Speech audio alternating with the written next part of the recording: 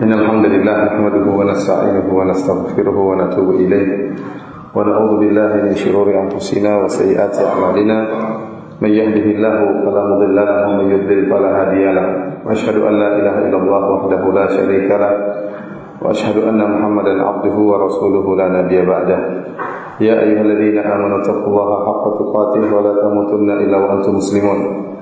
فإن أصدق الحديث كتاب الله وخير الهدى هدى محمد صلى الله عليه وسلم وشر الأمور محدثاتها وكل محدثة بدعة وكل بدعة ضلالة وكل ضلالة في النار. Para hadirin dan para hadirat yang dirahmati oleh Allah Subhanahu wa taala, alhamdulillah segala puji dan syukur wajib untuk kita panjatkan kepada Rabbul Alamin, penguasa alam semesta ini atas segala kenikmatan dan karunia serta kemudahan yang Allah berikan kepada kita.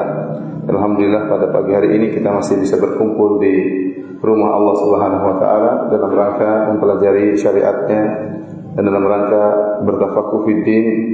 Semoga apa yang kita lakukan di pagi hari ini diberkahi oleh Allah Subhanahu wa taala dan menambah beratnya timbangan kebaikan kita di akhirat kelak. Salawat dan salam semoga tercurahkan kepada Nabi Muhammad SAW dan juga kepada keluarganya serta kepada seluruh sahabat beliau tanpa terkecuali. Pembahasan kita pada pagi hari ini adalah tentang kisah Nabi Luth alaihissalam dan bagaimana diadab kaumnya Nabi Luth alaihissalam yang melakukan perbuatan yang sangat keji, yaitu praktek homoseksual. Dan Allah Subhanahu wa taala menyebutkan kisah Nabi Luth dalam banyak surat. Allah mengulang-ulangi kisah Nabi Luth ya, dalam surat Al-A'raf, dalam surat Hud, dalam surat Al-Hijr ya, dan surat-surat yang lain, surat Al-Qamar dan yang lainnya ya, dengan gamblang dan tegas ya, bahwasanya bagaimana Allah mengazab kaum Nabi Luth yang mereka melakukan praktek homoseksual karena perbuatan tersebut adalah perbuatan yang sangat keji.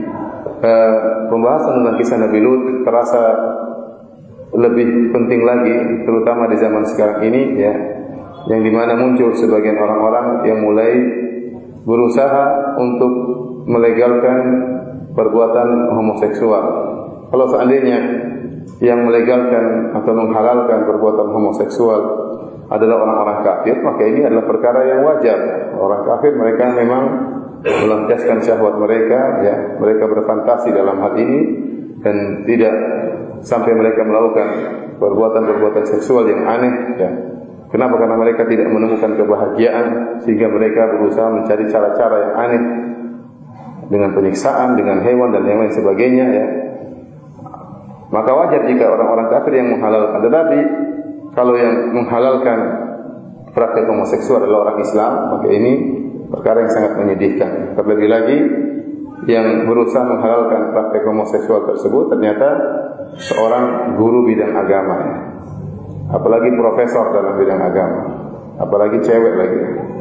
Oleh karenanya ini yang sangat menyedihkan ya.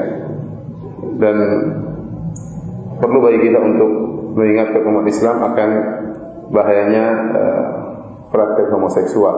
Dan ini akan sangat jelas setelah kita membahas tentang kisah Nabi Luth alaihissalam. Dan insyaallah para hadirin dan hadirat yang dirahmati oleh Allah Subhanahu wa taala, di antara surat-surat, ayat-ayat dalam surat-surat yang membahas tentang kisah Nabi Luth, kita memilih ayat-ayat yang termaktub dalam surat Hud, ya, surat yang 11. Barang siapa yang bawa Al-Quran silakan dibuka ya. Surat Hud, surat yang ke-11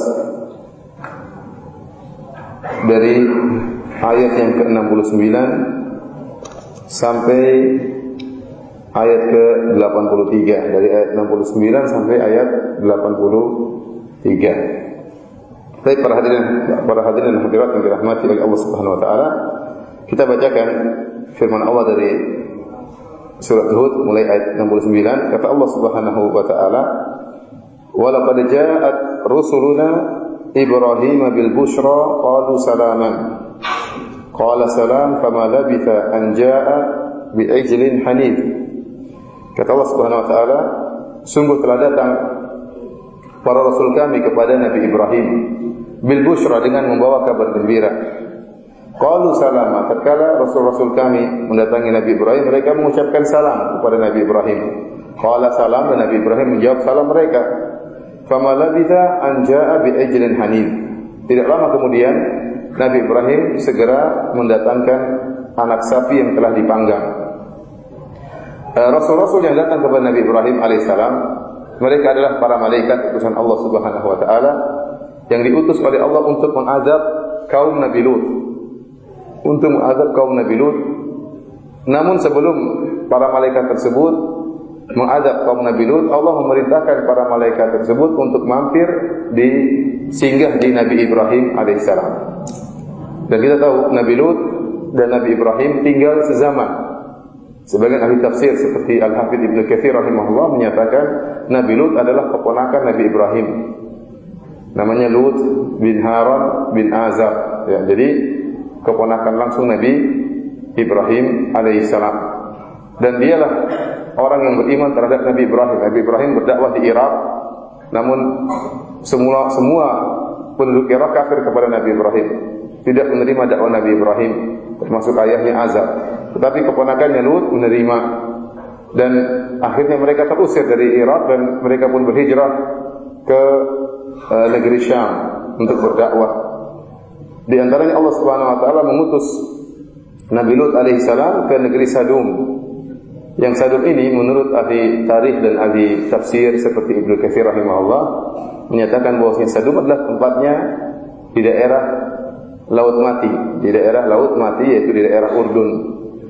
Oleh karenanya banyak ahli sejarah dan juga ahli tafsir ya, dari al-mutaqaddimin maupun mutaakhirin, dari ahli tafsir yang terdahulu maupun sekarang menyatakan bahwasanya Laut Mati itulah dahulu tempat tinggalnya kaum Nabi Luth yang kemudian Allah Subhanahu wa taala binasakan mereka, negeri mereka Allah hancurkan, lalu Allah rubah menjadi Laut Mati. Wallahu a'lam bishawab akan kebenarannya, tetapi demikianlah pernyataan sebagian ahli sejarah dan ahli tafsir, dan ini pernyataan ahlul kitab yang termaktub dalam kitab suci mereka. Tetapi dalil yang qat'i, dalil yang sangat tegas menjelaskan bahwasanya Laut Mati adalah tempat dibinasakannya kaum Nabi Luth, tidak ada dalil yang tegas dan sahih, tetapi demikianlah pernyataan ahli tafsir dan ahli sejarah ya.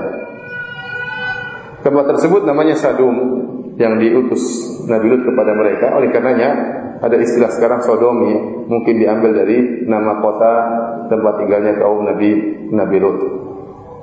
Dan Nabi Luth alaihissalam mendakwahi mereka, ya, mendakwahi mereka dan memperingatkan mereka akan kemungkaran yang mereka lakukan.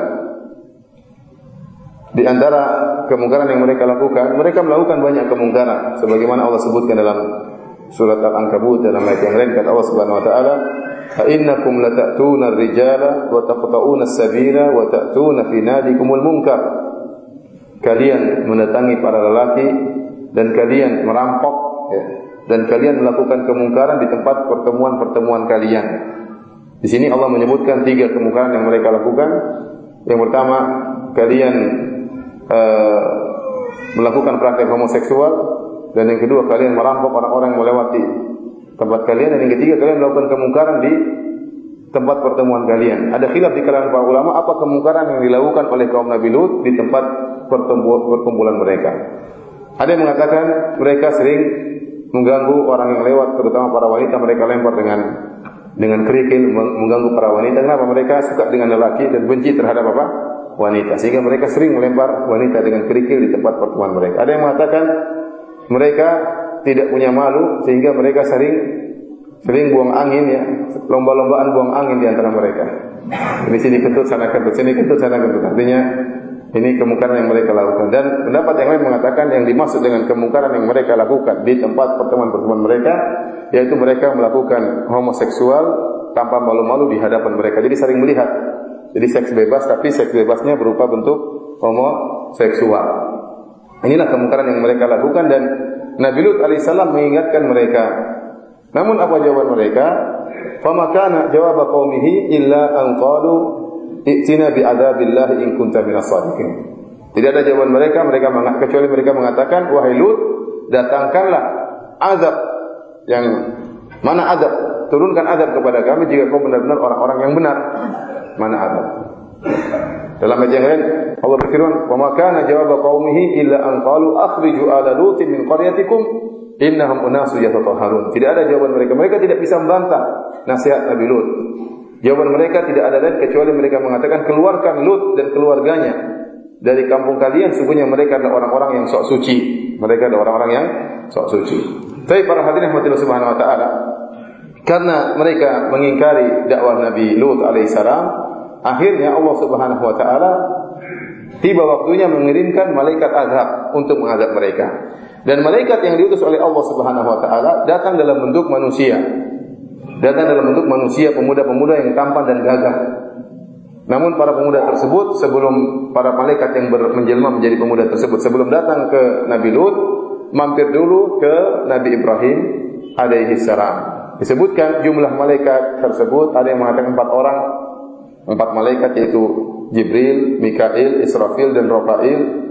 Ada yang mengatakan 9 orang, ada yang mengatakan lebih daripada itu, sehingga mereka berkunjung ke Nabi Ibrahim alaihissalam. Dan Nabi Ibrahim alaihissalam tatkala kedatangan tamu orang-orang asing, Nabi Ibrahim sama sekali tidak sadar kalau ini malaikat. Benar-benar penjelmaan malaikat menjadi manusia, penjelmaan yang sempurna, ya. Sehingga Nabi Ibrahim benar-benar menyangka ini manusia. Tatkala mereka datang, dan kita tahu malaikat, ya, Nabi Muhammad SAW saja tidak pernah melihat malaikat dalam bentuk aslinya, malaikat Jibril, kecuali cuma 2 kali. Di antaranya Rasulullah SAW melihat malaikat Jibril berada di langit dengan memiliki 600 sayap, yang kalau sayapnya dibuka sadal ufuk akan menutup cakrawala, langit seluruhnya tertutup dengan sayapnya malaikat Jibril. Jadi bentuknya sangat agung dan besar. Dan itu cuma 2 kali dilihat oleh Rasulullah SAW. Selainnya malaikat Jibril menjelma menjadi manusia. Seringnya malaikat Jibril menjelma menjadi orang sahabat yang namanya Dihya al-Kalbi. Dihya al-Kalbi radhiyallahu anhu. Terkadang malaikat Jibril datang dalam bentuk Arab Badui, sebagaimana dalam hadis yang pertama dalam Sahih Muslim. Tatkala para sahabat sedang berkumpul di Sunnah al-Faqrah, tiba-tiba ada seorang datang menemui Rasulullah SAW, ya, dalam berpakaian yang rapi, rambutnya hitam, pakaiannya sangat putih, ya. Tiba-tiba datang menemui Nabi dan berkata, "Ya Muhammad, akhbirni anil Islam." Wahai Muhammad, kabarkanlah aku tentang Islam. Jadi sahabat tidak asing berani manggil nama Nabi langsung dengan nama Ya Muhammad. Ini Arab Badui. Ternyata Arab Badui tersebut siapa? Malaikat Jibril. Wahai Muhammad, kabarkan tentang Islam. Wahai Muhammad, kabarkan kepada aku tentang iman. Wahai Muhammad, kabarkan aku tentang ihsan. Ya, Rasul mengatakan, ya, la ya'rifuhu minna ahad. Ya, tidak seorang pun yang mengenal siapa lelaki ini. Tiba-tiba muncul, ya, walaysa alaihi atharu safar, dan dia bukan orang yang musafir. Ya, kalau dia kalau dia orang setempat di kota Madinah, kita pasti kenal. Tapi kalau dia bukan orang setempat, musafir, kok tidak ada bekas-bekas safar? Pakaiannya rapi, rambutnya tidak berdebu, rambutnya hitam, rapi, tiba-tiba muncul. Siapa gerangan? Ternyata kata Nabi SAW, fa innahu Jibril atakum liyu'allimakum dinakum. Tadi Jibril datang mengajarkan kepada kalian agama kalian. Maksud saya, malaikat Jibril datang dalam bentuk Arab Badui, datang menemui Nabi. Sama sekali para sahabat enggak ada yang sadar kalau itu malaikat. Dan ini keagungan Allah Subhanahu wa taala, maha kuasa Allah Subhanahu wa taala memberi kemampuan kepada malaikat untuk menjelma. Padahal unsur penciptaan manusia dan malaikat jauh berbeda. Manusia tercipta dari tanah, malaikat dari cahaya. Malaikat dari cahaya, namun bisa menjelma, dan ini di luar, ya, hari ini di luar khayalan kita, dan ini benar-benar kekuasaan Allah Subhanahu wa taala. Dan saya ingatkan, Allah Subhanahu wa taala mampu merubah satu unsur menjadi unsur yang lain sesuai kehendak Allah. Idza qada amran fa inna ma yaqulu kun fayakun. Kalau Allah menghendaki sesuatu tinggal mengatakan apa? Kun fayakun. Karenanya penyihir Fir'aun tatkala berduel dengan Nabi Musa alaihissalam, berduel dalam masalah sihir. Kenapa mereka beriman dengan Nabi Musa? Karena mereka tahu sihirnya Nabi Musa bukan sihir. Tatkala para penyihir Fir'aun melemparkan tali-tali dan kayu-kayu, berubahlah tali-tali dan kayu-kayu tersebut menjadi ular-ular. Ya. Wastarhabuhum, mereka membuat orang-orang takut. Waja'u bi sihrin 'adzim, mereka mendatangkan sihir yang sangat hebat. Nabi Musa pun ketakutan. Yukhayyalu ilaihi min sihrihim annaha tas'a. Fa'aujasa fi nafsihi khifatan Musa. Nabi Musa berhayal seakan-akan ini ular betulan. Namun tersihir mata beliau alaihi salam dan beliau pun ketakutan. Maka kata Allah, la taqaf, jangan kau takut. Fa'alqi ma fi yaminik, lemparkanlah tongkatmu. Tatkala dilemparkan tongkatnya jadi ular betulan. Dari unsur kayu menjadi unsur ular. Inilah yang membuat para penyihir beriman. Mereka tahu bahwasanya apa yang didatangkan oleh Nabi Musa bukanlah sihir, benar-benar perubahan dari satu unsur menjadi unsur yang lain. Maka mereka pun beriman karena tidak ada yang mau melakukannya kecuali Tuhan Allah Subhanahu wa taala, pencipta alam semesta. Dan Allah mampu memberikan kemampuan kepada malaikat untuk menjelma menjadi manusia, dan dalam bentuk manusia-manusia yang tampan, pemuda-pemuda yang tampan, mampir di Nabi Ibrahim alaihissalam, dan Nabi Ibrahim tidak sadar kalau itu para malaikat. Tidak sadar kalau itu para malaikat. Maka Nabi Ibrahim alaihissalam di antara kebaikannya, beliau segera berusaha menjamu tamu-tamu tersebut. Faragha ila ahlihi faja'a bi ajlin samin. Segera dia pulang ke rumah, siapkan ke istrinya, kemudian siapkan anak onta yang gemuk, Dia pilih anak onta yang gemuk, bukan anak sapi yang gemuk. Kemudian dia panggang, kemudian dia hidangkan kepada para tamu-tamu tersebut. Dan ini di antara kemuliaan Nabi Ibrahim, di antara sifat para anbiya adalah memuliakan tamu. Dan memuliakan tamu sudah ada sejak zaman Nabi Ibrahim. Padahal Nabi Ibrahim tidak kenal siapa mereka ini. Tidak pernah ada hubungan sebelumnya. Mereka tidak pernah berbuat baik kepada Nabi Ibrahim. Nabi Ibrahim tidak kenal, orang-orang asing datang, namun dijamu oleh Nabi Ibrahim. Kemudian siapkan apa? Anak sapi yang gemuk, dipanggang, kemudian dikasih. Kalau kita goreng tempe, kemudian sidangkan kepada tamu-tamu. Tidak dimakan wajar karena tempe. Ini sekarang sudah dihidangkan sapi, anak sapi yang gemuk, dipanggang dengan lezatnya, diletakkan di hadapan tamu-tamu tersebut, ternyata tidak dimakan. Faqarrabahu ilaihim qala ala ta'kulun. Nabi Ibrahim sudah dekatkan, dihidangkan, dimajukan, didekatkan sama tamu-tamu tersebut. Nabi Ibrahim berkata, ala ta'kulun, kenapa kalian tidak makan? Kata Allah Subhanahu wa taala pada ayat yang ke-70 dari surat Hud, "Falamma ra'a aydiyahum la tasilu ilaihi nakirahum." Tatkala Nabi Ibrahim melihat tangan-tangan tamu-tamunya sama sekali tidak menyentuh daging sapi yang dia hidangkan, nakirahum, maka Nabi Ibrahim merasa aneh, ini kenapa ini? Wa aujasa minhum khifah, maka Nabi Ibrahim takut. Ini siapa gerangan mereka ini kok tidak mau makan, sementara Nabi Ibrahim sudah berusaha payah menghidangkan makanan tersebut. Tatkala para malaikat tahu Nabi Ibrahim ketakutan, maka para malaikat berkata, qalu la takhaf, inna ursilna ila qaumi Luth. Kata mereka, jangan khawatir wahai Ibrahim, sungguhnya kami diutus oleh Allah untuk menghancurkan kaum Nabi Luth alaihi salam. Wa imra'atuhu qa'imatun fadhahikat. Tatkala itu ada istri Nabi Ibrahim, yaitu Sarah. Istri Nabi Ibrahim, istrinya berapa? 2 menurut versi dalam Al-Quran disebutkan dalam Islam cuma disebutkan Sarah sama siapa? Hajar. Kalau di dalam Injil disebutkan ada istri ketiga. Ada istri. Intinya dia poligami. Nabi Ibrahim alaihissalam di sini istrinya Sarah. Hajar di mana? Hajar sedang berada di mana? Di Mekah. Istrinya disebutkan oleh sebagian ahli tafsir ikut menjamu para malaikat tersebut, mungkin bantu Nabi Ibrahim, kemudian mendengar perbincangan Nabi Ibrahim dengan para malaikat tersebut. Dan tatkala Nabi Ibrahim melihat para malaikat tadi tidak mau makan sapi yang dihidangkan oleh Nabi Ibrahim ketakutan. Dan kalau Nabi Ibrahim ketakutan, istrinya lebih takut lagi, karena perempuan lebih takut daripada lelaki. Biasanya demikian. Namun terkadang enggak juga. Namun biasanya perempuan lebih takut daripada lelaki. Tatkala dikabarkan, para malaikat tadi mengabarkan bahwasanya kami tidak ingin melakukan apa-apa, artinya kami tidak ingin menyakitimu, tetapi kami ini diutus oleh Allah untuk menghancurkan kaum Nabi Luth. Mendengar kabar tersebut, maka gembiralah istrinya, berarti tidak ada yang dikhawatirkan. Wa imra'atuhu qa'imatun fadhahikat, istrinya yang berdiri kemudian tertawa gembira, ternyata tidak ada masalah, tidak ada yang perlu ditakutkan. Fabasyarnaha bi Ishaqa wa min wara'i Ishaqa Yaqub. Kata Allah Subhanahu wa taala, maka kami beri kabar gembira kepada istrinya Sarah tentang Ishaq, bahwasanya dia akan punya anak namanya siapa? Ishak. Dan Ishak ini akan punya anak lagi namanya Yakub. Ini kabar gembira luar biasa.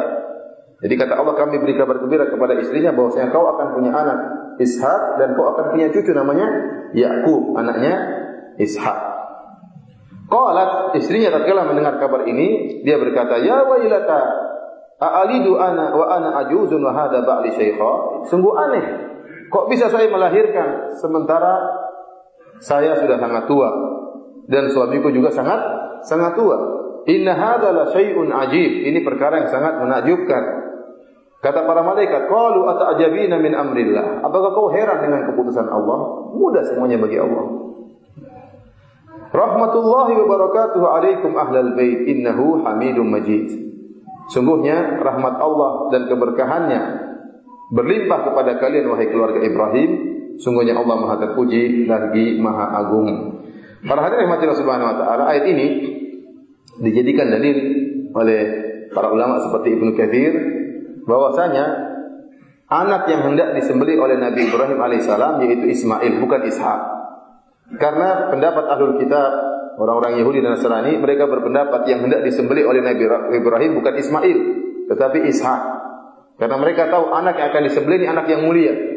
Sementara Yahudi keturunan siapa? Ishak. Orang-orang Yahudi adalah anak dari Yakub bin Ishak bin Ibrahim, bukan dari jalan Nabi Ismail. Dari jalan Nabi Ismail cuma Nabi Muhammad sallallahu alaihi wasallam. Adapun Bani Israel Yahudi dan Nasrani, mereka keturunan Nabi Yakub bin Ishak. Jadi mereka ingin menyatakan nenek moyang kamilah yang dahulu ingin disembelih oleh Nabi Ibrahim. Dan ada sebagian salaf yang berpendapat dengan pendapat ahlul kitab bahwasanya yang hendak disembelih adalah Ishak. Namun ayat ini membantah sebagaimana dijelaskan oleh Al-Hafidz Ibnu Katsir rahimahullah bahwasanya yang hendak disembelih oleh Nabi Ibrahim bukanlah Ishak tetapi Ismail. Dalilnya apa? Dalilnya sebelum Ishak lahir, ya, sebelum Ishak lahir sudah diberi kabar gembira oleh malaikat bahwasanya Ishak akan punya anak namanya siapa? Yakub. Paham? Jadi sebelum Ishak lahir, malaikat sudah datang kepada Nabi Ibrahim dan mengabarkan kepada istrinya, engkau akan punya anak namanya siapa? Ishak. Dan Ishak ini akan punya anak namanya Yakub. Jadi sudah ada dalam pengetahuan mereka bahwa Ishak punya anak namanya Yakub. Nah, kalau kemudian waktu berikutnya datang para malaikat menyuruh Nabi Ibrahim untuk menyembelih Ishak, maka Nabi Ibrahim akan berkata, "Loh malaikat, kok saya disuruh menyembelih Ishak? Bukankah kamu yang telah mengabarkan Ishak bakalan punya anak namanya Yakub? Kalau saya sembelih gimana punya anak?" Paham? Atau Nabi Ibrahim akan mengatakan, "Oh, tidak bakalan mati. Toh dia akan punya anak." Paham? Jadi ujian tersebut hilang. Jadi yang benar yang hendak disembelih adalah Nabi Ismail alaihi salam. Dan kita tahu ya, Nabi Ismail adalah putranya siapa? Hajar. Ya, jadi Ibrahim alaihissalam nikah sama Sarah dalam waktu yang lama, puluhan tahun tidak punya anak. Dan Sarah punya pembantu namanya Hajar, hadiah dari Raja Mesir. Jadi pembantu di keluarga mereka. Tatkala Sarah kasihan lihat suaminya sudah tua enggak punya anak, maka Sarah menghadiahkan pembantunya kepada suaminya. Nikahi saja pembantu saya biar kau punya anak. Akhirnya dinikahi oleh Nabi Ibrahim. Tatkala punya anak, Sarah cemburu sama Hajar. Padahal tadi dia yang carikan istri. Padahal dia tadi yang suruh apa? Nikah. Namun begitu suaminya ternyata punya anak, dia pun cemburu. Jadi terkadang demikian. Istri pertama carikan istri kedua. Tahu-tahu istri yang pertama tadi akhirnya apa? Cemburu. Itu wajar ya. Itu pun kalau dicarikan. Nyari sendiri nggak dapat. Para hadirin adalah subhanahu wa ta'ala. Makanya waktu dikabarkan akan punya anak namanya Ishak, maka istrinya heran. Saya sudah tua, kok bisa punya anak? Bukan saya, kok suami saya juga sudah tua. Sudah puluhan tahun kita lewati tidak punya anak, kok bisa tiba-tiba bisa punya anak? Maka bagi malaikat mudah. Ata'jabina min amrillah. Apakah kau heran dengan keputusan Allah? Perkaranya mudah bagi Allah Subhanahu wa taala, tinggal mengatakan kun fayakun. Kemudian kita lanjutkan ayat ke-74. Kata Allah Subhanahu wa taala, "Falamma dhahaba an Ibrahim ar-raw'u wa ja'atuhu al-bushra yujadiluna fi qaumi Luth." Tatkala telah hilang rasa takut dari Ibrahim. Tadinya ketakutan, ini siapa ini kok dikasih makanan enggak disentuh-sentuh. Ada pengumuman, tolong merapat ke depannya. Ada teman-teman kita yang belakang belum. Tolong rapat, agak maju. Agak maju. Apa terus ke depan karena yang di luar di tangga kajian tidak ada tempat. Ini masih. Jadi mohon sekali itu rapat tempat. Yang di bawah tangga masih banyak lagi. Untuk yang akwat, mohon maaf ada karena kurangnya tempat yang di dalam, kita akan disediakan di samping luar di bawah pohon mangga. Masalah yang disiapkan apa, jadi mohon sabar terutama untuk siapkan saja.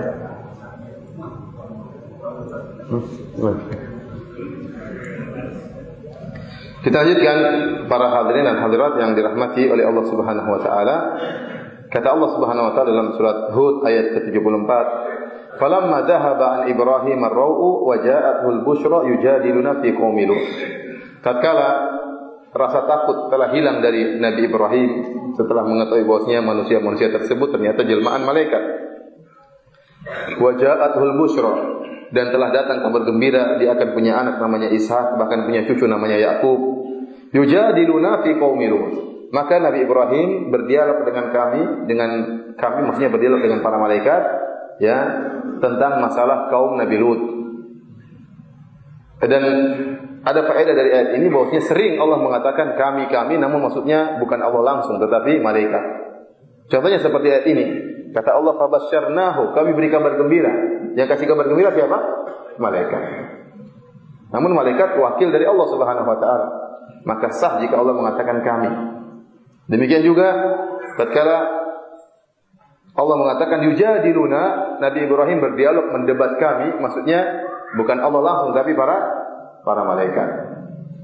Karena ini bantahan bagi orang-orang Nasara yang mengatakan Tuhan kalian juga ganda berbilang. Buktinya ya sering dikatakan apa? Inna nahnu nazzalna dzikra, sungguhnya kami yang telah menurunkan apa? Al-Qur'an. Kita katakan bahwasanya ya itu kesalahpahaman. Dalam bahasa Arab nahnu itu bisa jadi penghormatan atau perwakilan dari seperti kita mengatakan, gubernur mengatakan kamilah yang membangun masjid Puri Beta misalnya. Bukan gubernur yang bangun, tukang kayu, tukang batu yang bangun. Dia cuma apa? Perintahkan. Namun gubernur mengatakan saya yang bangun, kami yang bangun. Demikian juga padahal sudah jelas Allah berfirman, "Qul huwallahu ahad." Dialah Allah yang Maha Esa. Kalau seandainya nahnu tersebut maknanya kami, Tuhan itu ganda berbilang, maka orang-orang musyrikin, Abu Jahal, Abu Lahab dan teman-temannya yang pakar bahasa Arab sudah protes kepada Nabi sejak dahulu. Mereka suka mencari-cari kesalahan Rasulullah SAW. Namun mereka pakar bahasa Arab, mereka tahu bahwasanya kalimat kami ini tidak melazimkan bahwasanya Allah itu berbilang. Nah, orang-orang Nasara yang bahlul bahasa Arab ya, kemudian ingin mencela dari sisi bahasa Arab. Karena mereka mengakui Tuhan mereka ganda, mereka ingin Tuhan kita juga apa? Berbilang. Jawabannya tidak benar. Jadi Allah mengatakan inna nahnu nazzalna dzikra, kami yang turunkan Al-Qur'an. Bisa maknanya nahnu di situ kami, pengagungan, bisa maknanya malaikat yang menurunkan. Allah berfirman, "Fa idza qara'nahu fattabi' Qur'ana." Wahai Muhammad, kalau kami bacakan Al-Qur'an maka ikuti. Padahal yang bacakan malaikat Jibril, bukan Allah langsung. Oleh malaikat Jibril, "Iqra," bacalah. Kemudian ditalkin oleh malaikat Jibril. Di sini Allah mengatakan yujadiluna fi qaumi Luth. Ibrahim mendebat kami, maksudnya mendebat para malaikat. Demikian juga firman Allah Subhanahu wa taala, "Wa nahnu aqrabu ilaihi min hablil warid." Kami lebih dekat kepada dia daripada urat nadinya, maksudnya malaikat yang duduk di kanan dan kiri manusia, bukan Allah yang dekat dengan urat nadi. Ini salah paham juga. Nahnu di sini bukan Allah tapi para malaikat. Tapi para hadirin yang Subhanahu wa taala, tatkala Nabi Ibrahim sudah hilang rasa takutnya, mulailah Nabi Ibrahim mendebat para malaikat. Apa yang didebatkan oleh Nabi Ibrahim? Sebagian ahli tafsir seperti Ibnu Katsir dan yang lain yang menyebutkan Nabi Ibrahim berkata, "Wahai para malaikat, wahai utusan Allah, jangan turunkan azab sekarang, tunda dulu. Siapa tahu kaum Nabi Luth sadar, siapa tahu kaum Nabi Luth apa? Kembali." Dan ini di antara kelembutan Nabi Ibrahim. Maka Allah beri uzur kepada Nabi Ibrahim yang berusaha seakan-akan membela kaum Nabi Luth. Bukan membela perbuatan mereka, tidak. Tetapi karena sayangnya Nabi Ibrahim kepada kaum Nabi Luth, agar ditunda. Siapa tahu mereka sadar. Maka kata Allah Subhanahu wa taala, "Inna Ibrahima la halimun awwahum munib." Sungguhnya Nabi Ibrahim adalah seorang yang penyantun, yang penyabar, awwah, orang yang sering nangis atau beribadah kepada Allah, tunduk kepada Allah, munib, senantiasa kembali kepada Allah. Inilah sifat halim, sifat penyantun Nabi Ibrahim yang membuat dia berdialog dengan malaikat agar menunda azab. Tetapi tentunya Allah Subhanahu wa taala tatkala menurunkan azab sudah pada waktunya. Setelah lama Nabi Luth berdakwah dan mereka tidak berhenti daripada kemungkaran mereka, ya. Dan mereka bahkan menantang Nabi Luth untuk menurunkan azab dan mereka hendak mengusir Nabi Luth. Baru Allah turunkan azab. Maka malaikat berkata, "Ya Ibrahim, a'rid an hadza." Wahai Ibrahim, berpalinglah engkau dari hal ini. Jadi enggak usah dialog sama kami tentang masalah ditunda azab atau tidak. Innahu qad jaa'a amruk, perkaranya sudah ditetapkan. Telah datang keputusan Rabbmu. Wa innahum atihim adzabun ghairu mardud. Sungguhnya mereka akan ditimpa dengan azab yang tidak bisa ditolak lagi. Mereka akan ditimpa dengan azab yang tidak bisa ditolak lagi. Setelah itu, setelah singgah di Nabi Ibrahim, ya, maka berangkatlah para malaikat tersebut menuju ke kaum Nabi Luth alaihi salam. Allah berfirman pada ayat berikutnya, ayat ke-77 dari surat Hud, "Walamma ja'at rusuluna Lutan si'a bihim wa dhaqa bihim dar'a wa qala hadha yaumun 'asib." Tatkala datang rasul-rasul kami menuju Nabi Luth, si'a bihim, maka Nabi Luth merasa susah dengan datangnya mereka ini. Wa dhaqa bihim dar'a, dan dadanya merasa sempit dengan datangnya tamu-tamunya ini. Wa qala hadha yaumun 'asib, kata Nabi Luth, ini hari yang sangat berat hari ini. Kenapa? Nabi Luth juga tidak tahu bahwasanya ini para malaikat. Dia menyangka manusia biasa sebagaimana pamannya Nabi Ibrahim tidak tahu itu adalah para malaikat. Nabi Luth pun demikian, menyangka ini orang-orang biasa. Disebutkan oleh para ahli tafsir, malaikat datang kepada Nabi Luth menjelang maghrib. Jadi sore, ya, menjelang maghrib. Kalau kita menjelang berbuka, ya. Tadi masih lama berbuka, ya. Datang Nabi Luth, kaum datang menuju Nabi Luth menjelang maghrib. Dan ternyata yang datang bukan tamu biasa, sangat tampan. Jadi Allah benar-benar artinya menjelmakan malaikat tersebut para laki yang gagah dan tampan. Nabi Luth bilang ini bahaya. Ini santapan lezat bagi kaum saya. Repot ya. Maka dia pun merasa sulit. Karena kasihan sama tamunya, ini tamu saya gimana kan, sebagai tuan rumah harusnya membela tamu, jangan sampai tamunya diganggu. Maka Nabi Luth mengatakan hadza yaumun 'asib. Ini hari yang sangat berat. Karena pasti tamunya akan tahu. Ya. Mungkin waktu lewat orang-orang pada lihat, siapa itu tampan sekali. Mungkin berita tersebar. Apalagi istrinya Nabi Luth berkhianat kepada Nabi Luth dan ikut mengabarkan kabar kepada kaumnya bahwasanya di rumah saya ada tamu-tamu yang tampan. Ini yang Allah isyaratkan bahwasanya istri Nabi Luth adalah kafir. Ya. Dalam Al-Quran Allah mengatakan, "Daraballahu mathalan lil ladzina kafaru imra'ata Nuh wa imra'ata Lut. Kanata tahta 'abdaini min ibadina salihaini fakhanatahuma falam yughniya 'anhuma min Allahi syai'a wa qila dukhulan nar wa ma'ad dakhilin." Kata Allah Subhanahu wa taala, Allah memberi perumpamaan bagi orang-orang kafir tentang istri Nabi Luth dan istri Nabi Nuh. Mereka berdua ini adalah istri-istri para hamba-hambaku yang saleh. Fakhanatahuma, namun kedua istri ini berkhianat kepada kedua hambaku yang saleh. Ya, mereka kafir, tidak beriman kepada Nabi Nuh dan tidak beriman kepada Nabi Luth. Ya. Maka kata Allah, falam yughniya anhuma minallahi syai'a. Suami mereka tidak bisa menolong mereka sama sekali. Nabi Nuh dan Nabi Luth tidak bisa menolong istri-istri mereka karena istri mereka kafir. Ya, fakhanatahuma, mereka berkhianat. Kata para ulama yaitu kafir kepada Nabi Luth dan Nabi Nuh. Dan di antara pengkhianatan istri Nabi Luth adalah mengabarkan kepada kaumnya bahwasanya ada tamu-tamu yang tampan di rumahnya. Faqila dukhulan nar ma'ad dakhilin. Kata Allah, masuklah kalian berdua ke dalam neraka jahanam bersama orang-orang yang masuk neraka. Dan dugaan Nabi Luth alaihissalam benar. Ternyata berita telah tersebar. Orang-orang pada berdatangan. Ayat berikutnya kata Allah Subhanahu wa taala, "Wa ja'ahu qaumuhu yuhra'una ilaihi." Maka datanglah kaumnya yuhra'un, bersegera. Segera ini ada santapan lezat, kenapa ditunda? Dalam ayat yang lain kata Allah, "Waja'a ahlul madinati yastabshirun." Penduduk satu kampung seluruhnya datang gembira karena ada santapan lezat. Ibnu Katsir mengatakan seluruh negeri Sodom itu seluruhnya homo, tidak ada yang enggak homo. Semuanya lelakinya homoseksual dan semua wanitanya lesbi. Semuanya homoseksual. Sehingga begitu dengar ada cewek yang, dan tadi kita jelaskan di antara tafsir para ulama, mereka biasa melakukan pesta seks homoseksual. Jadi begitu datang para laki yang tampan di rumah Nabi Luth, 4 orang, 5 orang, 6 orang, 9 orang, ya, ada khilaf di kalangan para ulama, maka mereka berbondong-bondong, ahlul Madinah seluruhnya datang rame-rame, takut ketinggalan santapan. Datang mereka rame-rame. Ini yang hari ketakutan yang ditakuti oleh Nabi Luth alaihissalam. Wa min qablu kanu ya'maluna sayyi'at, dan mereka sudah terbiasa melakukan perbuatan keji, terbiasa seks bebas. Qala ya qaumi, maka Nabi Luth bingung bagaimana caranya, maka dia berusaha mengusir kaumnya.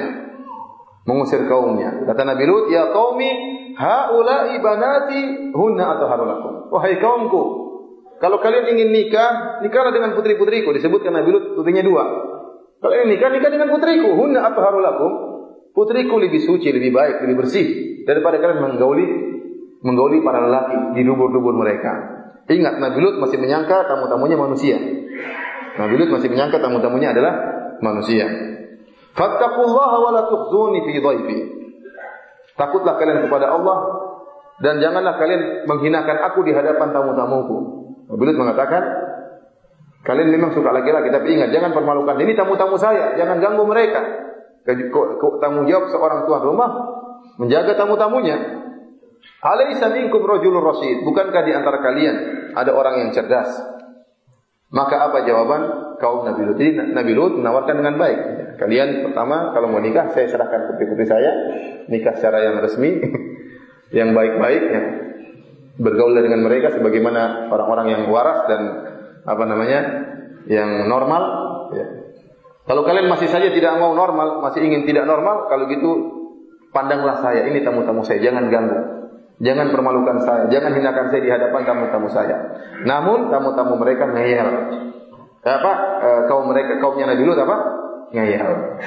Kata Allah Subhanahu wa taala, mereka membantah Nabi Luth. Qalu laqad alimta ma lana fi banatika min haqq wa innaka la ta'lamu ma nurid.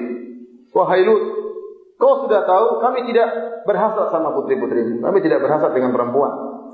Wa innaka la ta'lamu ma nurid, dan sungguh kau tahu kami ini apa yang kami suka, kau tahu. Kami ini suka dubur, bukan suka kubul. Dan kami ingin dubur dan bukan kubul.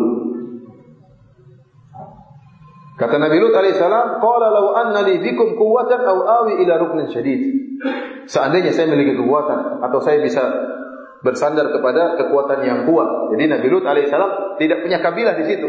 Telah kita jelaskan, dia dari Irak, kemudian diusir oleh kaumnya bersama Nabi Ibrahim, kemudian berdakwah di mana? Negeri Syam. Sehingga tidak ada sukunya. Kalau Nabi Luth mengatakan, seandainya saya punya keluarga yang kuat, saya punya suku-suku, saya punya kabilah, maka saya akan membela tamu-tamuku. Namun saya mau bersandar kepada siapa? Tidak ada. Antum bayangkan, Nabi Luth di demo sama satu kampung, homo semua. Yang demo apa? Orang-orang homo. Repot. Dan Allah menyebutkan, ya, la amruka dalam surat Al-Hijr, kata Allah, la amruka innahum la fi sakratihim ya'mahun. Demi umurmu wahai Muhammad, sungguhnya kaum Nabi Luth la fi sakratihim ya'mahun, mereka dalam kondisi mabuk yang membutakan. Jadi mereka mabuk kepayang. Benar-benar sudah syahwat mereka sudah memuncak, lihat para lelaki yang begitu tampan, dan saya katakan para malaikat tersebut datang dalam bentuk lelaki yang tampan yang tidak wajar. Tampannya apa? Tidak wajar. Jadi kita ingat tentang kisah Nabi Yusuf alaihissalam tatkala melewati para wanita, sehingga para wanita ibu-ibu tersebut akhirnya memotong tangan mereka dalam kondisi luka, dan mereka tidak sadar saking tampannya Nabi Yusuf alaihissalam, dan mereka mengatakan ma hadza basharan in hadza illa malakun karim. Ini bukan manusia, ini malaikat, tampannya seperti ini. Jadi sudah tergambarkan bagi orang-orang bahwasanya malaikat itu tampan. Oleh karenanya Allah menjadikan malaikat Jibril dan teman-temannya menjelma jadi para lelaki pemuda yang tampannya tidak wajar. Maka kata Allah, la fi sakratihim ya'mahun, sungguh mereka sedang mabuk kepayang yang membutakan. Benar-benar mereka sudah syahwatnya sudah sampai di sini ya. Jadi enggak mau, pokoknya mau sini demo ya. Oh, demo. Orang homo juga suka demo. Orang homo juga suka demo. Terkadang lembut, terkadang kasar. Ya. Para hadirin yang mati Subhanahu wa taala, Nabi Luth tetap berusaha menolak kaumnya, berusaha membela tamu-tamunya. Ya. Dan ternyata mereka akhirnya mengancam Nabi Luth. Ini di waktu malam mereka datang kan. Jadi saya katakan dari tamu-tamunya datang menjelang apa? Maghrib. Dan mereka mengancam Nabi Luth. Ya. Allah menyebutkan dalam Al-Quran, walaqad warawaduhu an dhaifihi. Sungguh mereka telah merayu Nabi Luth agar menyerahkan tamu-tamunya. Nabi Luth tidak mau. Dan mereka mengancam, wahai Luth, serahkan tamu-tamu, kalau tidak lihat apa yang akan kami lakukan pada besok pagi. Mereka mengancam Nabi Luth. Ya. Dan sebelumnya mereka telah mengancam Nabi Luth. Dan ini perkara yang menakjubkan. Sebagaimana penjelasan para ahli tafsir. Kata Allah Subhanahu wa taala, "Fama kana jawab qaumihi illa an qalu akhriju ala Lutin min qaryatikum innahum unasun yatatahharun." Dan tidak ada yang bisa mereka bantah terhadap Nabi Lut, tidak ada jawaban mereka kecuali mereka mengatakan, "Usir keluarga Nabi Lut, sungguhnya mereka adalah orang-orang yang sok suci." Jadi aneh. Mereka ini sekarang terjerumus dalam hal yang kotor, mendatangi dubur itu hal yang kotor. Sementara Nabi Lut yang normal dianggap sok suci. Kemudian mereka berdalil dengan sucinya Nabi Lut untuk diusir. Ini aneh. Harusnya orang kotor yang diusir. Namun sebaliknya mereka berdalil dengan sucinya Nabi Lut untuk diusir. Kata para ulama ini menunjukkan fitrah mereka sudah terbalik. Mereka sudah tidak waras, sudah tidak normal. Dan syaitan telah menghiasi perbuatan mereka. Sehingga dubur yang kotor dianggap indah dan yang bersih dianggap apa? Kotor. Mereka mengancam untuk mengusir Nabi Lut. Tidak ada jawaban, hanya syahwat. Dan akhirnya mereka mengancam Nabi Lut. Tatkala Nabi Lut ya khawatir dengan tamunya, tatkala itulah maka malaikat mengaku. Malaikat berkata, kata Allah dalam ayat berikutnya, kata Allah, qalu, para malaikat berkata, ya Lutu, inna rusulu rabbika lan yasilu ilaik. Kami ini malaikat Nabi Lut, jangan khawatir. Mereka tidak bakalan bisa mengganggumu. Ini sudah janji para malaikat. Jadi subhanallah, kita lihat bagaimana Allah terkadang mengadab seorang di puncak-puncak dia lagi mabuk kepayang. Allah tidak mengutus malaikat dalam wajah yang beringas, ya, tidak. Tapi diutus wajah malaikat yang apa? Sangat tampan. Mereka di puncak-puncak syahwatnya. Allah azab mereka justru kalau mereka sedang di puncak-puncak syahwatnya. Saya jadi ingat waktu saya ke Lombok ya, ada teman bercerita itu di pulau itu Ustaz. Ada orang buka tempat disko dan macam-macamnya. Kemudian peresmiannya pada malam Ramadan. Sebenarnya pada malam itu juga Allah cabut nyawa orang tersebut. Waktu peresmian. Mengerikan. Waliyadzubillah, seorang meninggal di puncak-puncak maksiat, kemudian dicabut nyawanya oleh Allah Subhanahu wa taala. Maka malaikat mengatakan, wahai Nabi Lut, jangan khawatir, mereka tidak akan bisa mengganggumu. Fa asri bi ahlika bi qat'in minal lail wa la yaltafit minkum ahadun illa imra'atak. Pergilah engkau dan keluargamu ya di malam hari keluar dari rumah, wa la yaltafit minkum ahadun illa imra'atak, dan tidak ada seorang pun yang boleh berpaling balik menengok ke belakang kecuali istrimu. Innahu musibuha ma asabahum. Sungguhnya istrimu akan ditimpa dengan azab yang menimpa kaummu. Inna mau'idahumus subuh. Sungguhnya azab akan turun kepada mereka di pagi hari. Alaysa subuhu biqarib? Bukankah subuh itu dekat? Seakan-akan Nabi, para malaikat dengan khawatir Nabi Lut, sebentar lagi mereka akan binasa. Sahabat, tidak usah khawatir, kalian keluar di malam hari. Tapi para hadirin Allah Subhanahu wa taala, keluarlah Nabi Lut. Ada khilaf di kalangan para ulama ya. Apakah istrinya tertinggal di rumah, Nabi Lut keluar bersama dua putrinya? Karena semuanya kafir, semuanya homo, semuanya lesbi. Allah berfirman dalam ayat yang lain, fa akhrajna man kana fiha minal mu'minin. Kami selamatkan dari kampung tersebut yang beriman. Fama wajadna fiha ghairu baitin minal muslimin. Tidak ada yang beriman dari kampung Nabi Lut kecuali rumahnya Nabi Lut. Artinya semuanya kafir, semuanya homo, semuanya lesbi. Maka keluarlah Nabi Luth bersama dua putrinya. Apakah istrinya ikut bersama Nabi Luth keluar? Ada dua pendapat di kalangan ahli tafsir. Pendapat pertama mengatakan tidak, istrinya tidak ikut, tertinggal di rumahnya agar Allah turunkan azab kepada dia, karena dia ikut membantu memberitahu kepada kaumnya tentang datangnya kaum Nabi Luth, tamu-tamunya Nabi Luth. Pendapat yang kedua mengatakan tidak, istrinya ikut keluar bersama Nabi Luth, diajaklah istrinya bersama anak-anaknya. Namun tatkala turun azab, kita tahu turun azab dengan suara hiruk pikuk, dengan suara teriakan mungkin mengerikan. Lut dan dua putrinya tidak balik, tidak menengok ke belakang, karena wasiat dari para malaikat. Istrinya kasihan sama kaumnya. Dia sesama pelaku maksiat saling kasihan. Maka dia pun balik ke belakang, ingin lihat kasihan sama kaumnya, maka dia pun terkena azab karena melanggar wasiat para malaikat. Kita lanjutkan, kata Allah Subhanahu wa taala dalam ayat ke-82. Falamma jaa amruna ja'alna 'aliyaha safilaha wa amtarna 'alaiha hijaratan min sijilin mandud. Tatkala datang keputusan kami, maka kami jadikan negeri kaum Lut tersebut yang di atas menjadi di bawah. Artinya Allah balik. Tadinya mereka berdiri di atas, Allah balik. Allah angkat ke atas langit, dibalik oleh Allah Subhanahu wa taala. Jadi disebutkan malaikat Jibril mengangkat dengan sayapnya. Dengan sayapnya kemudian malaikat Jibril potong kampung mereka, diangkat ke langit, kemudian dibalik. Setelah dibalik dari atas dengan suara, Allah kirimkan suara yang guntur, suara yang memekikkan telinga mereka, disiksa dari atas dan bawah. Di atas dengan suara yang mengerikan, kemudian di bawah diangkat oleh malaikat Jibril, kemudian ditimpakan ke bumi, ke bawah.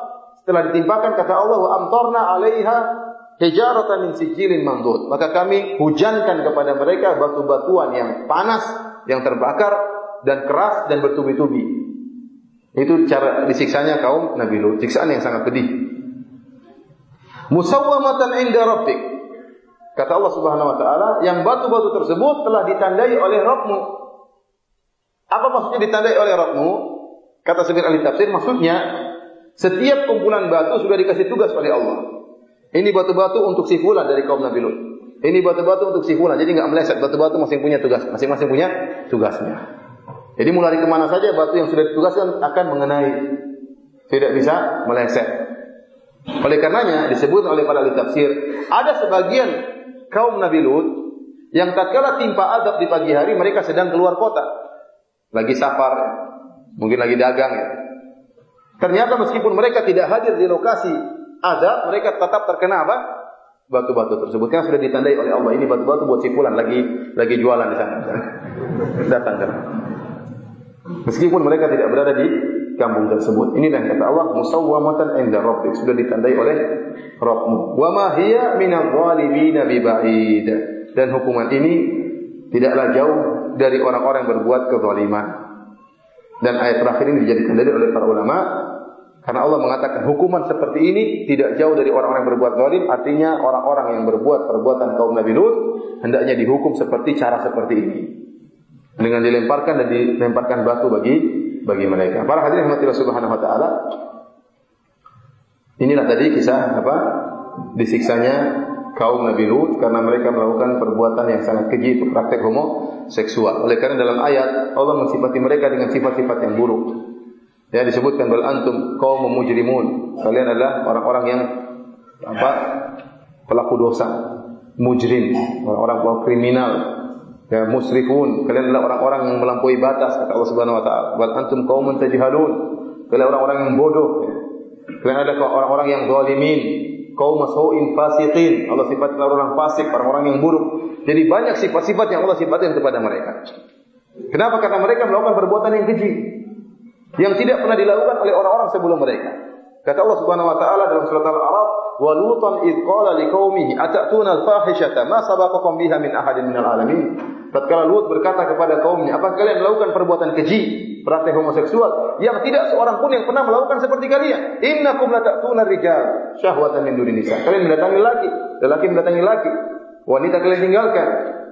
Jadi sebelum adanya kaum Nabi Lut tidak pernah ada yang praktek homo, tidak ada.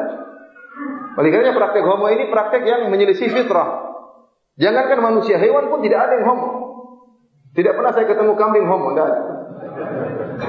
Kambing bencong pun tidak ada. Ayam bencong, ayam homo tidak ada. Tidak ada. Ada yang pernah lihat hewan homo? Nggak ada. Ayam, kambing semuanya. Mereka juga punya hasrat seksual di antara mereka. Namun mereka tidak ada yang homo. Mereka normal, alhamdulillah. Manusia ada yang tidak normal. Makanya Nabi Luth mengatakan, kalian mendatangi perbuatan maksiat yang tidak pernah seorang pun sebelum kalian pernah melakukannya. Disebutkan oleh Ibnu Katsir bahwasanya katanya syaitan menjerumuskan mereka dengan cara, dahulunya saya tanya sama antum, kaum Nabi Luth asalnya normal atau tidak? Asalnya normal atau tidak? Buktinya apa? Buktinya mereka punya anak, berkembang biak, beranak pinak. Buktinya mereka punya istri-istri, mereka menikah, punya anak, berkembang biak, berarti mereka dulu normal. Maka setan menjerumuskan mereka. Awalnya setan datang dalam bentuk menjelma menjadi, kita tahu jin bisa menjelma. Setan dalam bentuk seorang anak muda yang sangat tampan, sampai-sampai saking tampannya seperti cantik. Lalu merayu salah seorang dari mereka atau para lelaki dari mereka, sehingga akhirnya berhubungan dengan setan tersebut lalu didubur. Ya, melalui dubur, akhirnya lama-lama setan menghiasi perbuatan tersebut, akhirnya mereka pun ketagihan. Jadi asalnya mereka normal, akhirnya mereka terjerumus dalam hal yang haram dan akhirnya mereka ketagihan dan akhirnya menular kepada yang lain. Yang akhirnya tadinya jadi perkara menjijikkan menjadi perkara yang mereka anggap baik. Karena setan memang di antara fungsi setan, wa zayyana lahumu syaitanu a'malahum. Setan itu menghiasi perbuatan-perbuatan kemaksiatan. Yang buruk dijadikan indah, yang syirik dijadikan indah. Sama seperti kisah Ratu Bilqis ya. Tatkala burung hudhud bertemu dengan Ratu Bilqis, kata burung hudhud kepada Nabi Sulaiman, inni wajadtu imra'atan tamlikuhum wa utiyat kullu syai' wa laha 'arsyun 'azim. Bahwasanya aku mendapati mereka ini dikuasai oleh seorang ratu dan dia telah diberikan segala sesuatu, artinya kaya raya, dan dia memiliki singgasana yang sangat agung. Wajadtuha wa qaumaha yasjuduna lisyamsi min dunillah, dan aku dapati ratu ini dan rakyatnya sujud kepada matahari. Wa zayyana lahum syaitanu a'malahum wa saddahum 'anis sabil, dan setan menghiasi perbuatan mereka. Berarti setan menghiasi perbuatan mereka. Di antaranya setan menghayalkan bahwasanya kemakmuran kalian wahai Ratu Bilqis dan rakyatmu adalah karena kalian menyembah apa? Matahari. Ini syirik. Tetapi dihiasi oleh setan seakan-akan syirik itulah merupakan sebab kemakmuran. Jadi perbuatan yang buruk bisa jadi indah. Di antaranya praktik homoseksual yang buruk dan menjijikkan, yang aneh, tidak normal, bisa jadi indah. Bisa jadi indah akibat perbuatan setan. Ya. Oleh karena perbuatan mereka ini sangat keji, maka azab yang Allah turunkan pun sangat mengerikan. Para hadirin yang Allah Subhanahu wa taala, bagaimana hukum orang melakukan praktek homoseksual? Madzhab Malikiyah berdalil dengan firman Allah, kata Allah Subhanahu wa taala, "Wa ma hiya minadh dhalimin biba'id." Hukuman seperti ini tidak jauh dari orang-orang berbuat kezaliman. Ini dijadikan dalil bahwasanya orang-orang yang melakukan praktek homoseksual dibunuh. Dan cara bunuhnya adalah dengan sebagaimana kaum Nabi Luth disiksa. Jadi dibawa ke atas gunung, kemudian dilemparkan di atas gunung, kemudian dilemparkan batu kerikil kepada orang ini. Ada yang mengatakan harus dicari tempat tertinggi,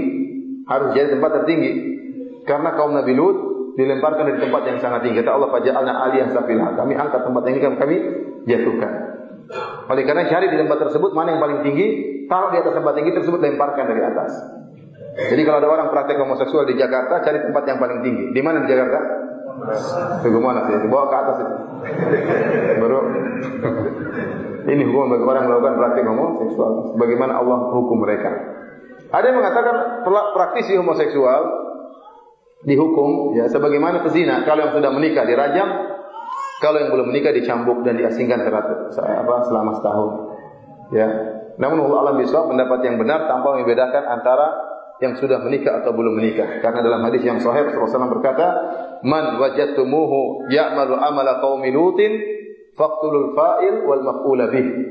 Rasulullah SAW mengatakan barang siapa yang kalian dapati melakukan perbuatan kaum Nabi Luth, homoseksual, maka bunuhlah yang mensodomi dan disodomi. Dua-duanya dibunuh kalau dua-duanya ridho. Ya beda kalau satunya diperkosa.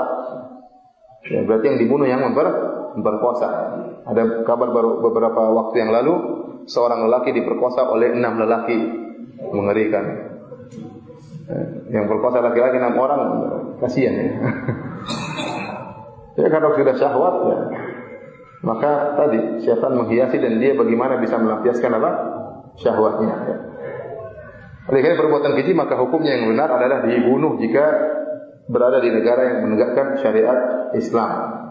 Para hadirin yang dirahmati Allah Subhanahu wa taala, maka para ulama sepakat barang siapa yang menghalalkan zina, maka orang ini bukan orang Islam.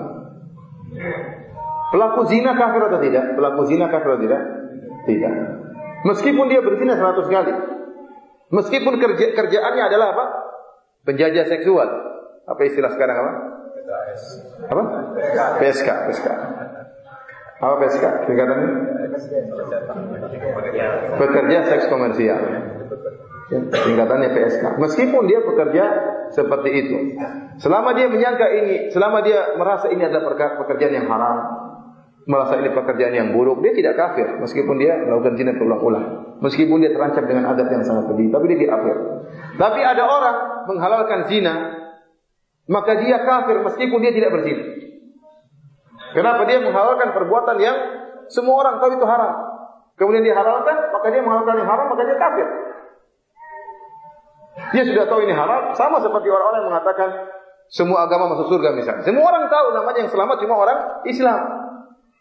Orang sejak kecil maksudnya tahu agama yang benar cuma apa? Islam. Kemudian dia mengatakan seluruh agama masuk surga, bukan cuma Islam saja. Jangan monopoli surga. Semuanya boleh masuk surga. Ini enggak benar, ini kafir. Tanpa diragukan lagi. Kalau menghalalkan zina saja bisa mengeluarkan orang dari Islam, bagaimana lagi menghalalkan apa? Homoseksual.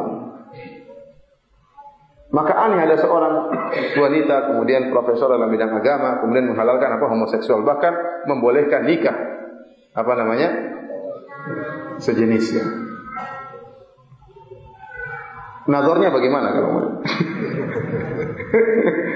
Laki-laki nazar laki-laki ya, subhanallah. Bahlulah ini.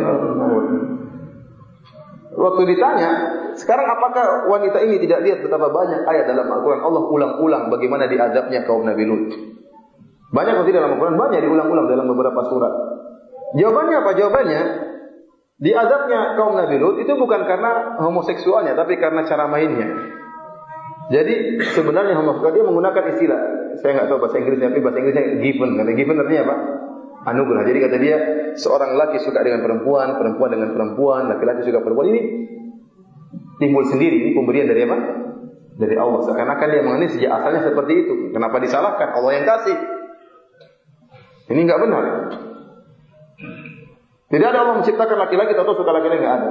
Tapi dia pasti melakukan kesalahan. Pasti ada maksiat yang dilakukan sehingga dia terubah apa namanya? Fitrahnya. Nah, kalau ada orang suka hewan gimana? Ada enggak orang suka hewan? Ada orang-orang kafir, saya kata orang kafir, mereka tidak diberi kebahagiaan oleh Allah Subhanahu wa taala. Sehingga mereka tidak puas dengan seks yang normal. Sehingga mereka berfantasi, entah dengan memukul pasangannya, entah dengan hewan, entah dengan macam-macam ya, lelaki dengan lelaki. Mereka terus berfantasi untuk mencari kepuasan, tidak pernah mereka puas. Ini azab yang Allah berikan kepada mereka. Nah, kalau kita katakan ini hanya pemberian dari Allah, ada orang suka sama ayam gimana? Ada orang suka sama kambing, naksir sama kambing, dikatakan ini pemberian Allah. Terus bagaimana manusia kaum Nabi Luth diadab? Kata dia karena ini cara mainnya, mungkin kasar cara mainnya. Jadi ternyata ada KDRT juga dalam homoseksual. Jadi kita dari mana dia tahu bahwasanya kaum Nabi Luth mainnya kasar? Dari mana? Dari mana ayat yang menunjukkan kaum Nabi Luth mainnya kasar? Justru tadi kita telah sebutkan di antara tafsiran para ulama, wa ta'tuna ya, kata Allah Subhanahu wa taala dalam surat Al-Ankabut ya. Kata Allah Subhanahu wa taala, wa ta'tuna fi nadikumul munkar, dan kalian melakukan kemungkaran di tempat pertemuan kalian, di antaranya mereka homoseksual, seks bebas, homoseksual saling melihat di antara mereka. Nah, tidak ada di sini kasar-kasaran. Mainnya santai-santai aja. Oleh karena para hadirin mati Subhanahu wa taala, ini perkataan batil ya, tidak benar. sungguhnya kaum Nabi Luth diazab gara-gara lelaki mendatangi lelaki. Dan ini yang terucap dalam Al-Quran. Kata Nabi Luth, innakum lata'tuna rijala syahwatan min duni nisa. Kalian mendatangi para lelaki, ya, dan kalian meninggalkan istri-istri kalian, meninggalkan para wanita. Jadi diazabnya mereka bukan karena cara mainnya, tetapi karena praktek homoseksualnya. Praktek homoseksualnya. Ini hukum yang berkaitan dengan homoseksual, maka tadi telah kita jelaskan hukumnya yang benar dibunuh menurut syariat Islam. Adapun kalau lesbi dikenal dalam istilah sihab, lesbi maka tidak disamakan dengan homoseksual. Lesbi hukumnya takzir, tidak ada hukum had tertentu. Hukumnya kembali kepada penguasa, kepada qadhi, kepada hakim untuk memberi hukuman yang membuat para wanita ini jerah yang melakukan praktek lesbian. Beda kalau homo hukumnya khusus, ya, hukumnya dibunuh. Para hadirin yang mati Subhanahu wa taala, ada satu yang ingin saya isyaratkan, yaitu masalah tafsiran sebagian orang Syiah dalam buku tafsir mereka. Orang-orang Syiah, ya, mereka juga dalam masalah pernikahan mereka aneh-aneh juga, ya. Masalah mut'ah juga mereka ada fantasi juga mereka. Oleh karenanya mereka mengatakan boleh berhubungan dengan wanita dari dubur. Ini pendapat orang-orang Syiah. Dan saya sudah baca buku mereka langsung, dan saya sudah cantumkan dalam buku saya 33 Banyolan Akidah Syiah. Mereka menghalalkan lelaki berhubungan dari dubur wanita, padahal tempat yang kotor. Dalilnya, mereka punya dalil dalam Al-Quran. Dalilnya kisah yang kita bacakan tadi. Kenapa kata mereka? Dalilnya apa? Kata mereka, tatkala kaum Nabi Luth demo minta agar diserahkan tamu-tamu Nabi Luth, maka Nabi Luth memberi solusi bagi mereka. Nabi Luth berkata, kalau kalian mau dubur putri-putri saya aja. Itu maknanya. Ditafsirkan oleh mereka dengan tafsiran seperti itu. Padahal tidak demikian. Tafsiran Ahlus Sunnah, tafsir orang Islam tidak demikian. Maksudnya Nabi Luth silakan nikah dengan apa? Putri-putriku. Ya, mereka mengatakan Nabi Luth tahu para kaumnya tidak suka dengan kubul, tapi sukanya dengan dubur. Nah, tatkala dia menawarkan putri-putrinya, berarti dia menawarkan untuk berhubungan melewati apa? Dubur. Ini adalah pendalilan yang sangat menjijikkan. Bagaimana berdalil dengan Al-Quran tentang bolehnya apa? Dubur. Ini tidak benar, ya. Dan demikian orang-orang Syiah, mereka, ya, berfantasi juga dalam hal ini, terutama dalam masalah mut'ah. Mereka melegalkan perzinahan yang mereka namakan dengan mut'ah. Sungguhnya mut'ah yang mereka lakukan itu sangat mirip dengan zina, sangat mirip, bahkan itu adalah zina. Sering kalau kita debat dengan orang Syiah, kita mengatakan kalian sebenarnya berzina, kata mereka, kalau mut'ah zina, kenapa Nabi pernah membolehkan mut'ah dahulu? Apakah kita katakan Nabi pernah membolehkan zina kemudian dimansuhkan? Kita bilang tidak benar. Yang Nabi bolehkan mut'ah dahulu di awal Islam, karena darurat di awal Islam, itu bukan model mut'ah yang kalian lakukan. Tetapi pernikahan tersebut nikah biasa, makanya dikenal dengan nikah mut'ah. Artinya apa? Ada walinya, ada saksinya, ada maharnya, hanya saja waktu pernikahan dibatasi. Itulah model pernikahan mut'ah yang pernah dibolehkan oleh Rasulullah SAW, kemudian dimansuhkan dan diharamkan. Sebagaimana nikah biasa, cuma ada jangka waktunya. Adapun mut'ah yang kalian lakukan tidak demikian. Tidak mesti ada wali, ya, tidak mesti ada saksi, ya. Kemudian boleh bermut'ah dengan 100 wanita. Kalau nikah resmi hanya boleh 4. Tapi kalau mut'ah boleh dengan 100 wanita. Dan dalam buku mereka seperti kitab Al-Kafilul Kulain yang dianggap Sahih Bukhari oleh mereka, bahkan lebih mulia daripada Sahih Bukhari, ternyata mereka membolehkan mut'ah dengan pezina. Boleh.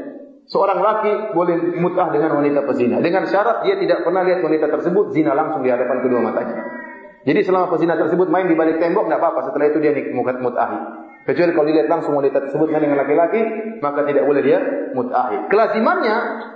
Kelaziman dari pendapat ini berarti boleh mut'ah dengan seluruh pezina. Rata-rata pezina tidak dilihat kalau dia sedang apa? Berzina. Ya, kalau orang-orang pergi ke tempat lokalisasi ada kamar-kamarnya kan? Ya tidak kelihatan. Kelazimannya berarti boleh bermut'ah dengan setiap apa? Pezina. Ini mengerikan pendapatnya. Pendapat berikutnya, mereka mengatakan boleh bermut'ah dengan istri orang lain dengan syarat dia tidak mengaku punya suami. Enggak jadi masalah. Ya. Inilah kasus yang pernah heboh sempat di internet. Ada salah seorang ulama mereka yang kehilangan HP. Ya. Kenapa? Tatkala dia bermut'ah dia setting dirinya sendiri, Ternyata HP-nya hilang, ditemukan oleh sebagian muridnya. Tatkala dibuka ada video-video dia bermuta dengan, ternyata di antara mutahnya dia bermuta dengan istri teman muridnya. Maka muridnya pun, ini gimana nih guru saya ini? Oleh karena disebutkan dalam buku-buku mereka, ya, ada seorang yang bermuta dengan istri orang lain, kemudian dia lapor kepada imamnya. Dia mengatakan, imam atau guru saya muta dengan seorang wanita. Kemudian saya ragu, terbetik dalam hatiku wanita ini punya suami. Padahal saya sudah bermuta sama dia. Akhirnya saya cek, ternyata benar dia punya suami. Nah, imam bagaimana hukumnya? Kata imamnya, ngapain kau cek? Harusnya nggak usah dicek, cuek aja. Ini dalam hukum mereka. Makanya saya katakan bahwasanya muta itu sebenarnya fantasi daripada zina, dengan dibumbui dengan apa? Suatu yang syar'i, ya, suatu yang syar'i. Sampai ada anekdot, ini benar atau tidak ya? Katanya ada seorang orang Rafidhi, orang Syiah yang pergi ke tempat ingin nikah muta.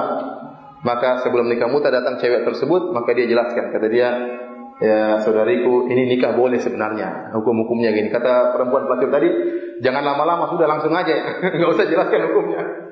Ya, artinya mau zina aja, nggak usah pakai dalil gitu. Mau zina aja, nggak usah pakai dalil. Dan ini merusak muta ini. Makanya Syiah banyak tersebar di kalangan mahasiswa dan mahasiswi. Asalnya mahasiswa suka pacaran, berzina, tahu ada dalilnya. Ternyata darinya maksiat jadi ibadah. Gimana tuh? Gimana nggak menarik? Syiah asik makanya jalan mereka. Para hadirin yang Allah Subhanahu wa taala, Allah alam bisawab, inilah hukuman yang Allah berikan kepada mereka, orang-orang Syiah yang mereka senantiasa menuduh ibunda kita Aisyah pezina. Padahal Allah telah membela Aisyah. Allah telah turunkan sekitar lebih dari 10 ayat menyatakan Aisyah suci. Dia adalah istri Nabi kita Muhammad SAW. Dia adalah orang yang paling dicintai oleh Nabi. Dan Rasulullah SAW meninggal di pangkuan Aisyah. Apakah pantas Allah menjadikan Nabi meninggal di pangkuan seorang wanita pezina?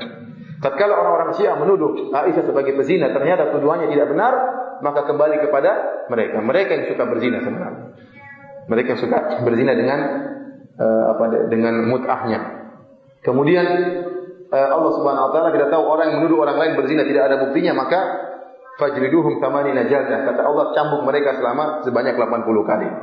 Dan Allah menghukum mereka tiap tahun mereka mencambuk diri mereka. Ya atau tidak?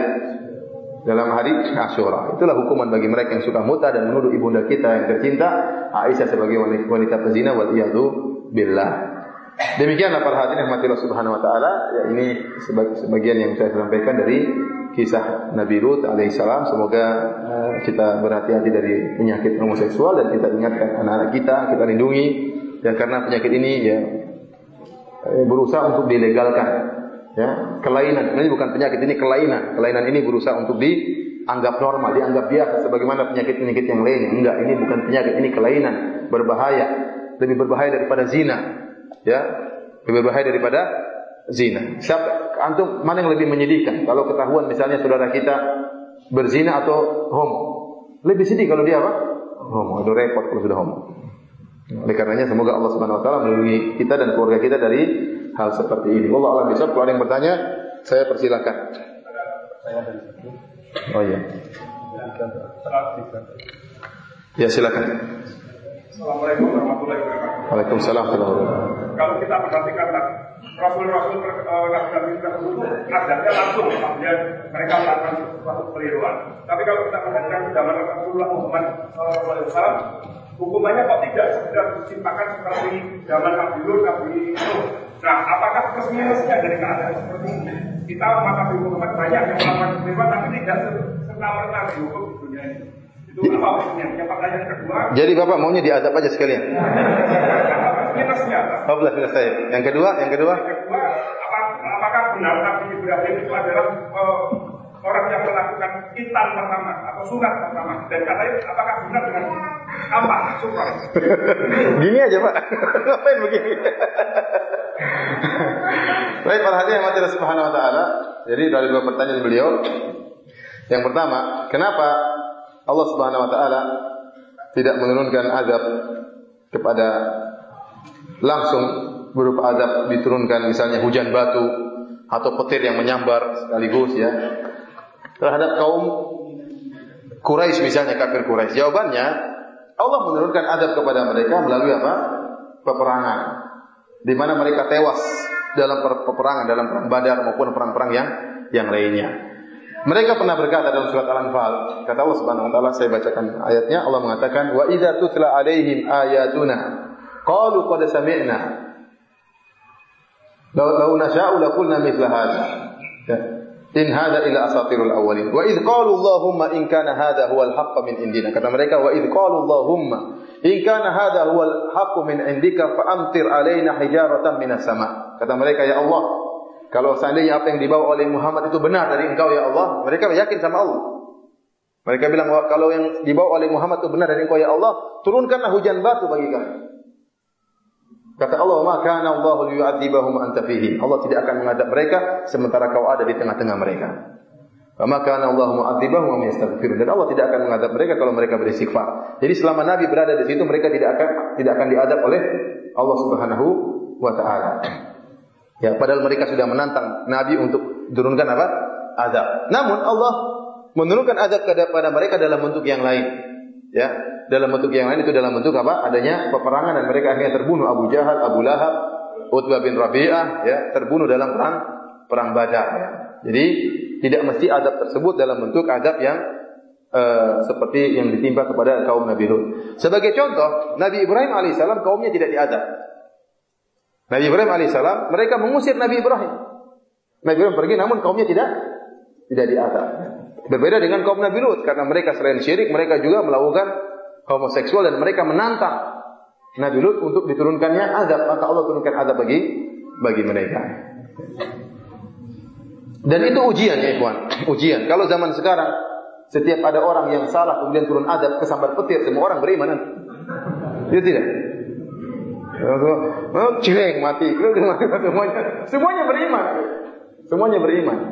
Lokalisasi semua tutup. Gimana kena azab semua beriman. Tapi itu bukan ujian namanya. Ujian itu azab ditunda, itu baru ujian. Kalau setiap orang salah diazab, semua orang beriman. Ini yang pertama. Yang kedua tadi masalah Nabi Ibrahim alaihissalam, apakah beliau yang pertama kali disunat? Wallahu a'lam bishawab. Telah ada nabi-nabi sebelum Nabi Ibrahim. Ya. Dan benar memang Nabi Ibrahim disunat ya. Bil Qadum. Qadum ini ada dua pendapat. Ada yang mengatakan dengan kapak, ada yang mengatakan Qadum itu adalah nama tempat. Terus Ibrahim disunat di suatu tempat namanya Qadum. Ada yang menggunakan semacam alat seperti itulah. Ya, Allah alam bisawab. Yang jelas Nabi Ibrahim sudah disunat sebelum umat Nabi Muhammad dan juga sebelum umat Bani Israel. Jadi Bani Israel juga mereka disunat. Ya, Yahudi mereka juga mengenal syariat sunat karena nenek moyang mereka Ibrahim alaihissalam juga disunat.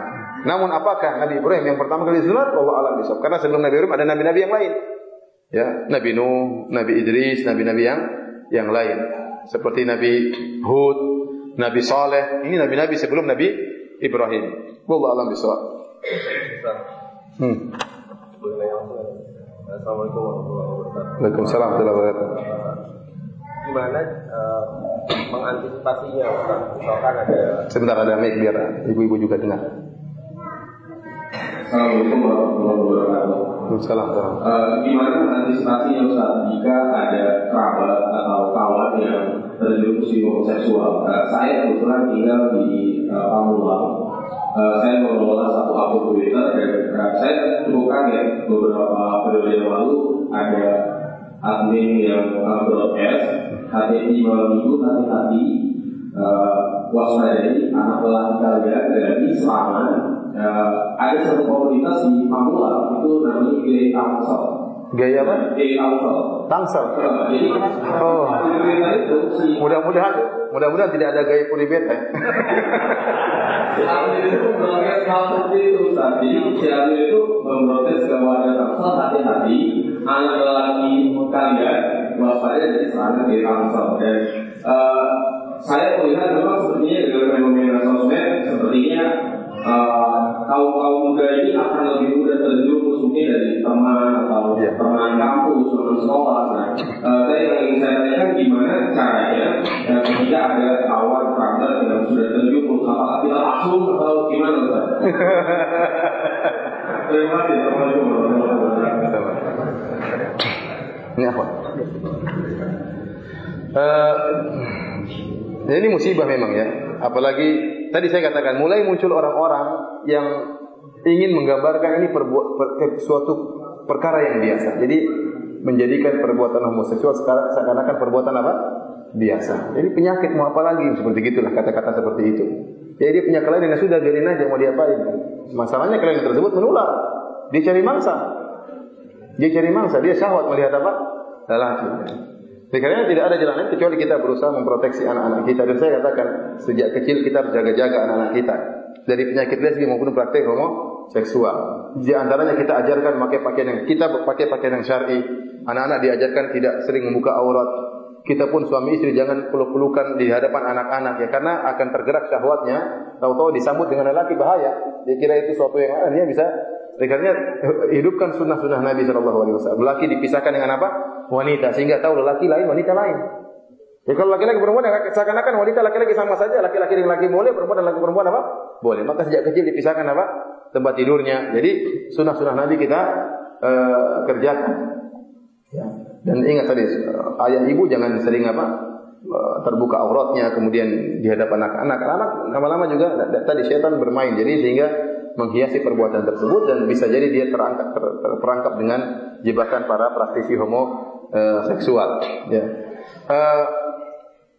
Serangan tersebut memang harus ditakuti. Serangan tadi gaib Tangerang Selatan. Hati-hati, memang bahaya. Ya karena apalagi ada seakan-akan menggambarkan gaya adalah suatu mode lagi ngetren. Ini bahaya sekali. Gaya homo adalah perkara yang ngetren, maka bahaya ya. Mengerikan ya. Itu kalau laki-laki suka laki-laki terus nyata laki-laki ini pacaran sama yang lain bisa dibunuh sama gaya. Kalau perempuan cemburu ya mungkin bunuh diri. Kalau laki-laki cemburu dia bunuh pacarnya tersebut ya. Mengerikan. Dan ternyata kecemburuan lelaki lebih daripada kecemburuan wanita. Ini berdasarkan katanya ya. Benar atau tidak? Katanya begitu ya. Laki-laki ya, kita laki-laki tidak terima kalau istri kita diganggu sama orang ya. Dengan penerimaan yang tidak bisa sama sekali ya. Demikian juga kalau laki-laki gitu sama laki-laki, ternyata temannya laki-laki ini main belakang sama orang dia cemburu sekali.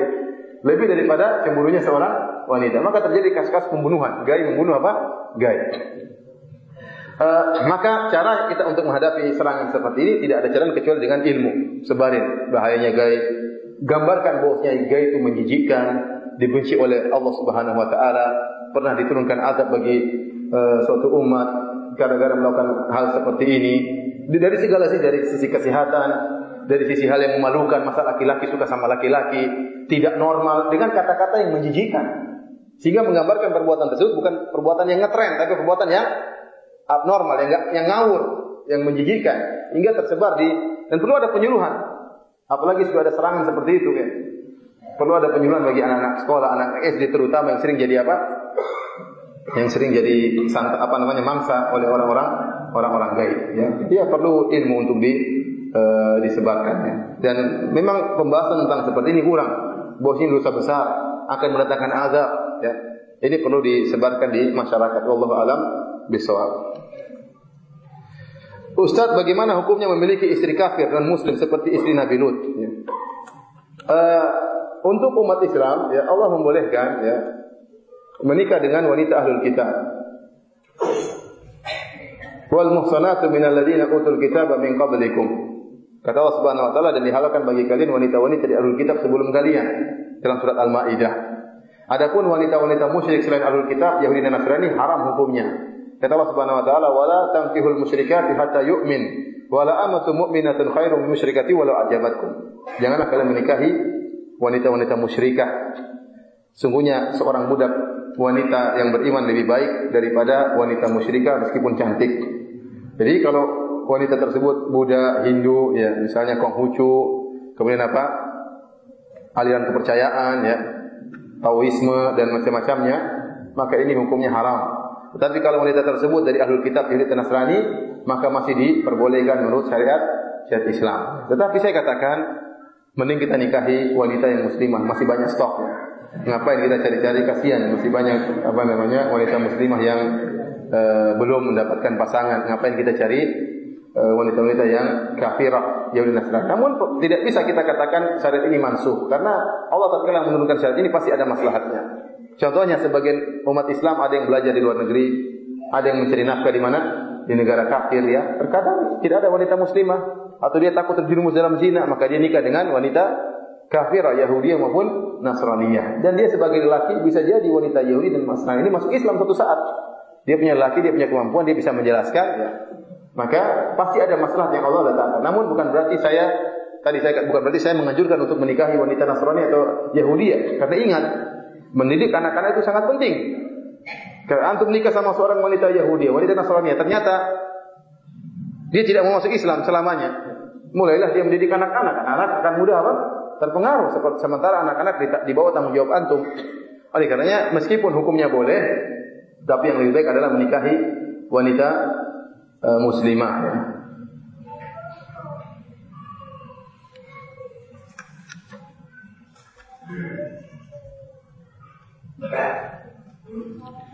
Dalam suatu hadis ada kisah tentang wanita pezina yang menolong anjing yang kehausan. Lalu wanita pezina tersebut masuk surga. Hal ini menjadi alasan bahwa tidak mengapa berbuat maksiat, yang penting baik hatinya. Mohon penjelasan. Jadi maksudnya tidak apa-apa homo, yang penting suka kasih minum anjing. Ya? Ini enggak benar ya. Ini kejadian tertentu, ya. Tidak semua orang sama. Tidakkah dia lihat hadis-hadis yang lain bagaimana pezina diazab? Tidakkah dia lihat bagaimana pezina dirajam oleh Rasulullah SAW? Bagaimana di azab kubur wanita pezina ditelanjangin kemudian dimasukkan dalam tanur tungku dan dipanaskan, belum azab akhirat ya, diberikan minuman dari kotoran dan macam-macamnya. Banyak hadis-hadis yang menjelaskan tentang bahaya zina. Dan tidak semua orang seperti wanita pezina ini. Kata para ulama, wanita pezina ini ya, hadisnya kata Rasulullah sallallahu alaihi wasallam, bainama kalbun yutifu bi raqiyatin kada yaqtuluhu al-atash. Tatkala ada seekor anjing yang muter-muter di sebuah sumur, hampir-hampir mati gara-gara kehausan. Ya, disebut dalam riwayat yang lain, ya dia pun menjilat-jilat pasir karena kehausan. Air sumur di depan dia, namun dia tidak bisa minum. Idra'athu baghiyatun min baghaya Bani Israil. Baghiyun min baghaya Bani Israil. Tiba-tiba ada seorang pezina dari Bani Israil yang melihat dia. Maka dia pun kasihan. Fanaza'at muqaha, maka dia pun turun ke sumur, lalu dia lepaskan sepatunya, lalu dia isi sepatu tersebut dengan air, dia gigit, kemudian dia manjat. Fasaqathu, maka dia pun beri minum kepada anjing tersebut, maka Allah mengampuni wanita ini. Kata para ulama, maksudnya Allah merubah kehidupan dia. Dengan ketulusannya tadi memberi minum kepada anjing tadi, maka berubahlah kehidupan dia. Tidak ada dalil kemudian dia maksiat terus zina lagi, cari anjing lagi, zina lagi, cari anjing lagi. Tidak ada seperti itu. Jangan salah paham. Maka jangan lihat satu hadis saja kemudian dipahami dengan sendiri. Sudah habis zina, jadi pelihara anjing. Setiap habis zina kasih minum anjing. Kasih minum anjing. Kalau nggak ada anjing, kucing. Tidak boleh seperti itu. Ini tidak benar ya. Ini salah paham. Memang rahmat Allah luas, tapi bukan begitu dipahami hadis Nabi Shallallahu Alaihi Wasallam. Ya. Jangan menggampangkan apa? Maksiat. Ya. Kalau jangan lihat kasih minum anjing diampuni. Lihat bagaimana kaum Nabi Luth diazab oleh Allah Subhanahu. Lihat ayat-ayat seperti itu. Jelas dalam Al-Quran.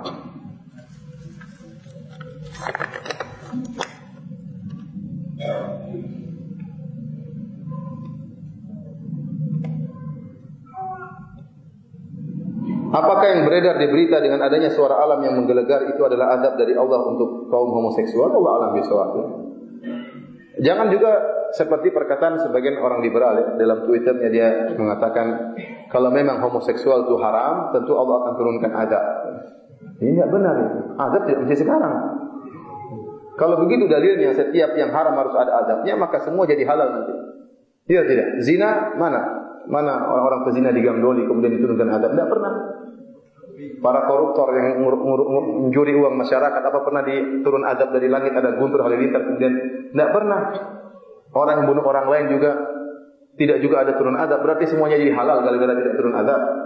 Kamu orang liberal yang mengatakan demikian, coba saya potong leher kamu. Apakah kemudian saya diturunkan azab? Kalau tidak turun azab berarti halal bunuh kamu. Enggak benarkah seperti itu? Paham maksud saya? Nah, berarti kalau tunggu turun azab untuk menunjukkan haram, saya katakan tadi, kalau setiap ada maksiat ada azab, semua orang beriman nanti. Tidak ada ujian. Azab ada di akhirat, Allah turunkan azab. Di dunia belum tentu azabnya dibunuh, bisa jadi tersiksa, bisa jadi diberi penyakit, bisa jadi keluarganya berantakan. Yang kelihatannya dia luarnya penampilannya oke, dalamnya tersiksa batinnya. Banyak adab yang Allah berikan kepada para pelaku maksiat. Adapun tadi ada terdengar suara menggelegar, katanya itu ada bagi pelaku homo. Ini saya tidak tahu. Ini Allah alam bisawab.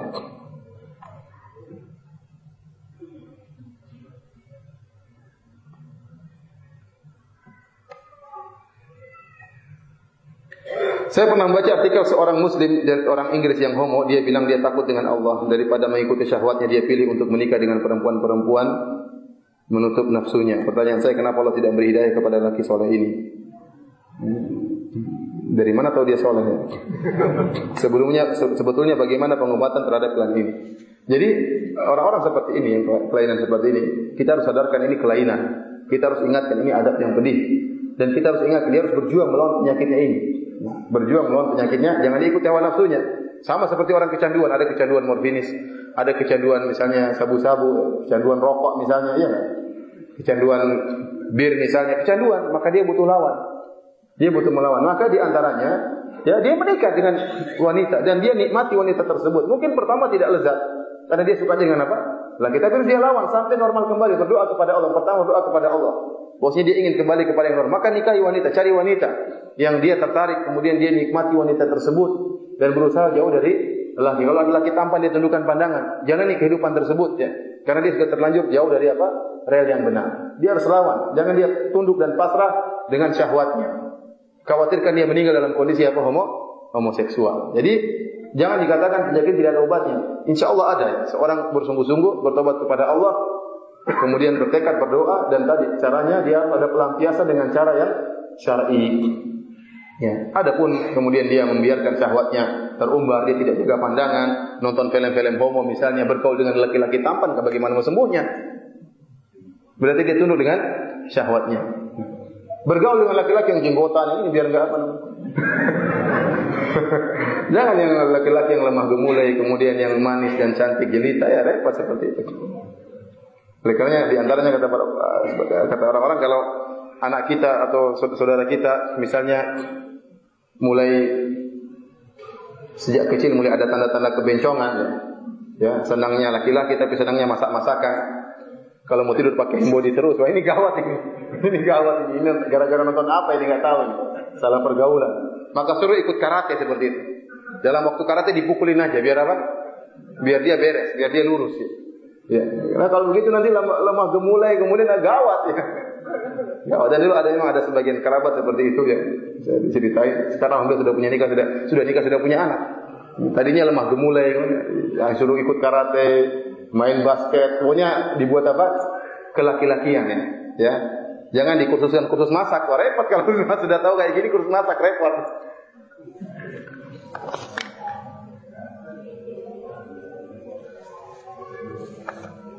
Assalamualaikum warahmatullahi wabarakatuh. Waalaikumsalam warahmatullahi wabarakatuh.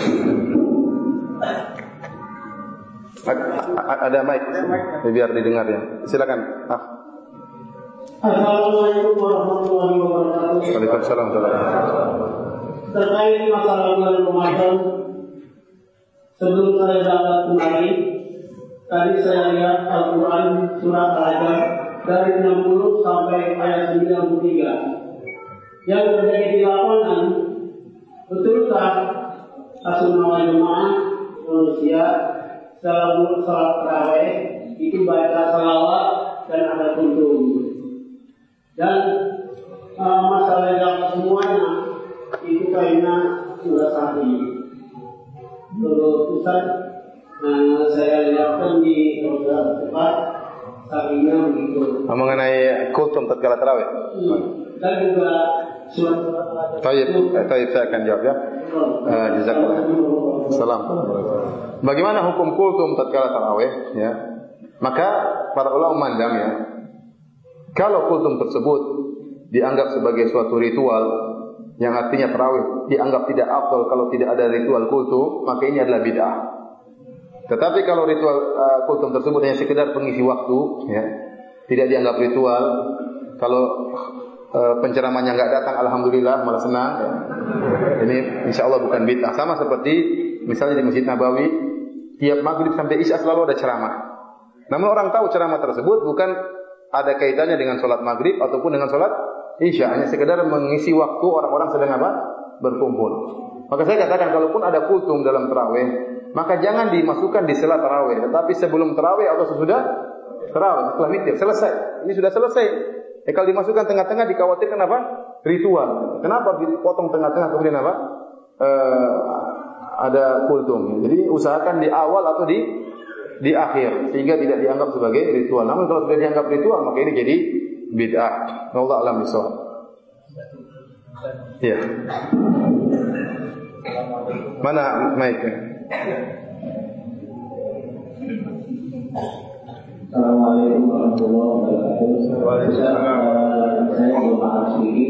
Jadi penyebab utama ketika Allah berikan azab yang pelaku tadi homoseksual itu, apakah karena dia menolak, apakah dia menantang turunnya azab, atau karena beratnya maksiat itu, atau karena dia melegalkan sesuatu hal yang haram?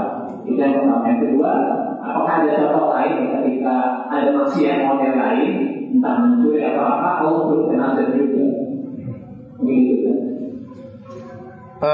Allah alam bisawab ya. Yang jelas dosa yang dilakukan oleh kaum Nabi Luth bertumpuk-tumpuk ya. Pertama mereka syirik. Mereka apa? Berbuat kesyirikan. Yang kedua mereka merampok tadi. Wa taqta'una as-sabil, mereka merampok. Dan mereka melakukan praktek homoseksual dan mereka menantang untuk diturunkan azab. Apakah sebab ini mana yang menyebabkan Allah turunkan azab? Allah alam bisawab. Yang jelas berkumpul kepada mereka berbagai macam azab ya. Kalau kita perhatikan azab-azab yang muncul rata-rata gara-gara menantang. Seperti kaum Nabi Nuh alaihissalam, 950 tahun Nabi Nuh berdakwah tidak turun apa? Azab. Namun di akhir-akhir mereka menantang. Ya, demikian juga Nabi Saleh, mereka menantang. Kalau kau benar tak turunkan azab, selalu apa? Ada tantangan.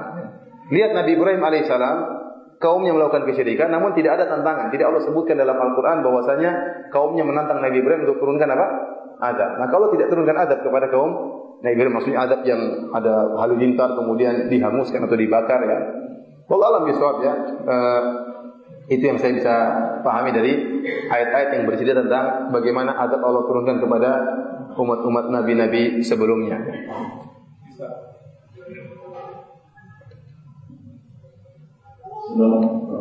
Salam. Silakan.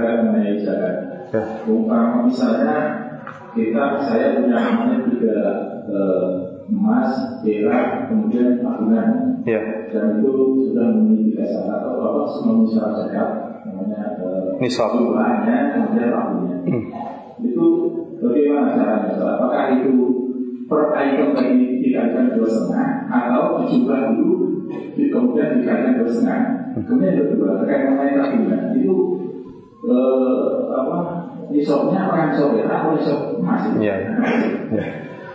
Mengenai emas dan perak, apakah kalau kita tahu nisab emas 85 gram, nisab perak 959 atau 595 kalau nggak salah gram, sekitar 600 gram. Nah, apabila nisab emas kita ternyata tidak sampai 85 gram, baru misalnya 80 gram, nisab perak kita juga tidak sampai 600 gram, baru 400 gram.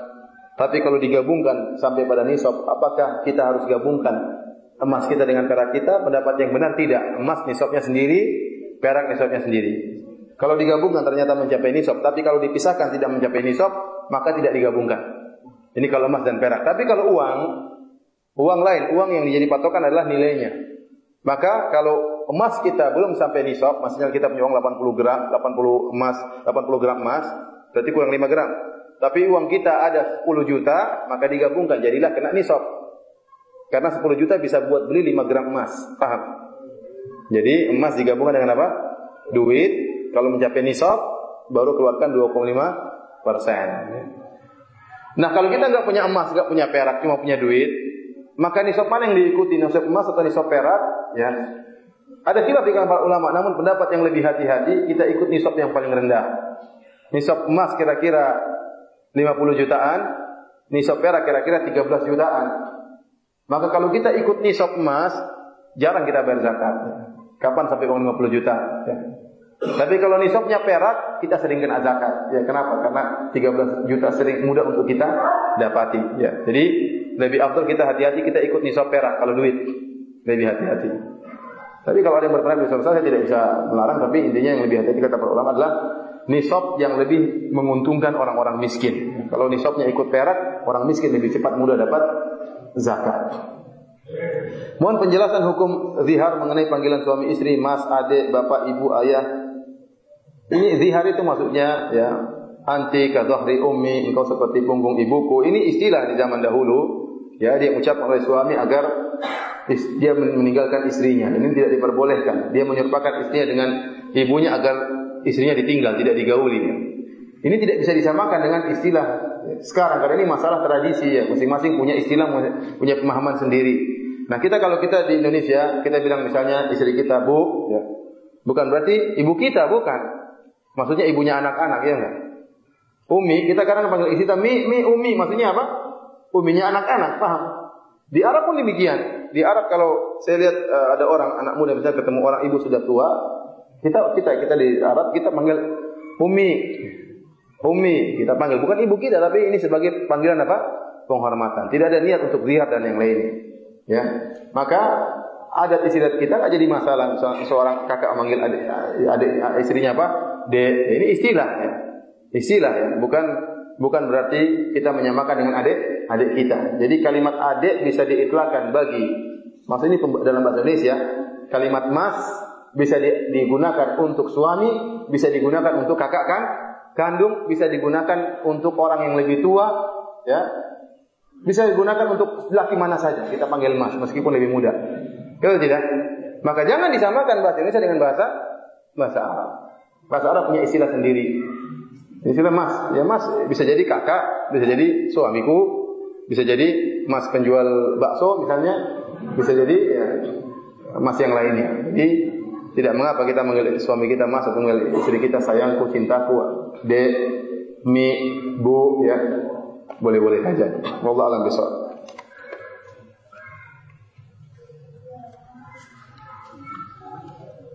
Nanti lupa hadiahnya ya. Nanti lupa hadiah. Ada 3 pertanyaan. Ini apa ini? Satu paket. Oh, satu paket, masya Allah. Ini cek atau apa? Rahasia ya, ya lebih menarik. Pertanyaan bagi laki-laki, 3 pertanyaan bagi wanita.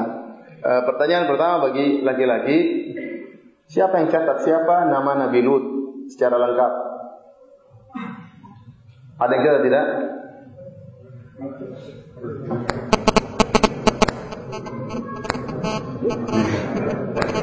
Coba nyontek dari bawah dari jatuh. Silakan. Ya, bin Haran bin Azab, benar. Silakan. Yang mana ya? Yang mana ya? Jangan terpedaya dengan besarnya hadiah. Silakan pilih yang mana? Yang tengah, kanan, kiri. Hah? Pilih silakan. Yang mana? Jangan pilih, yang saya pilih nanti salah. Oh, salah.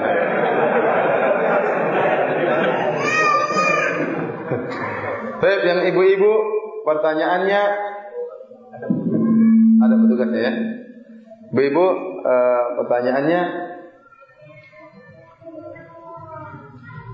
apa, di mana negerinya kaum Luth dan apa nama kota kaum Nabi Luth? Tunjuk, yang angkat tangan di luar ditunjuk.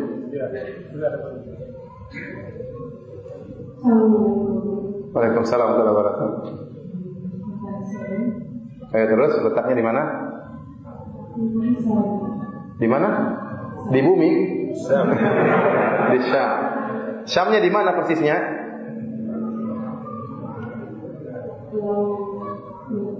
Laut Mati. Laut Mati sekarang di mana tempatnya? Di mana? Di Urdun ya, di Yordania ya. Ya, silakan. Alhamdulillah, jazakallahu khairan. Tolong dikasih hadiahnya. Kemudian buat ikhwan juga.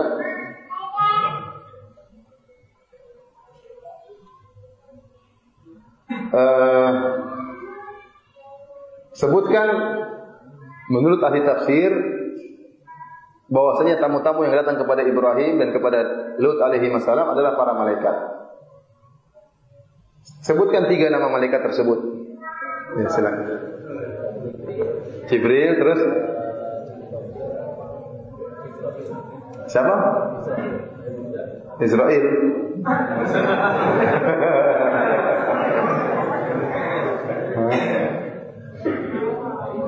Udah 2 benar lah apa itu?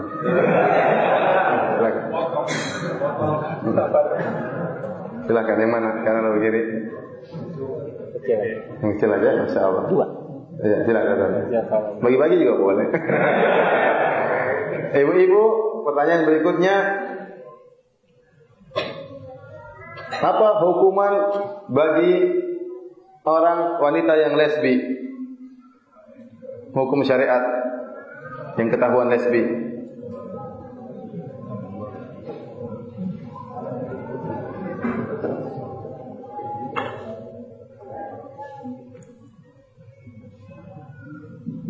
Assalamualaikum warahmatullahi wabarakatuh. Waalaikumsalam warahmatullahi wabarakatuh.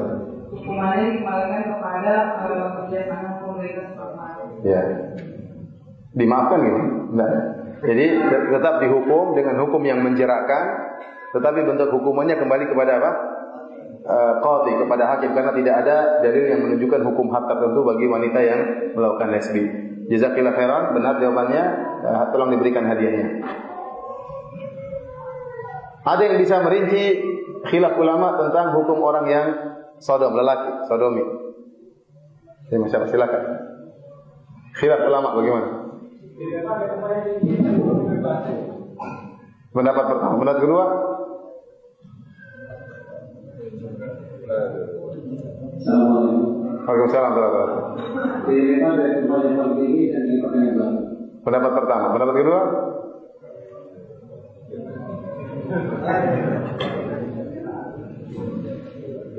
Yang pendapat kedua dilempar di Tugu Monas ya.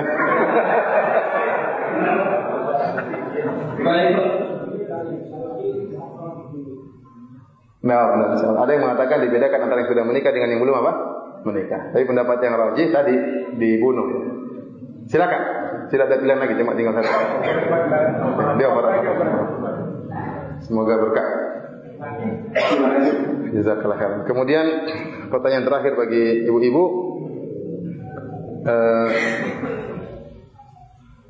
apa yang dimaksud bahwasanya istri Nabi Luth berkhianat? Maksudnya apa?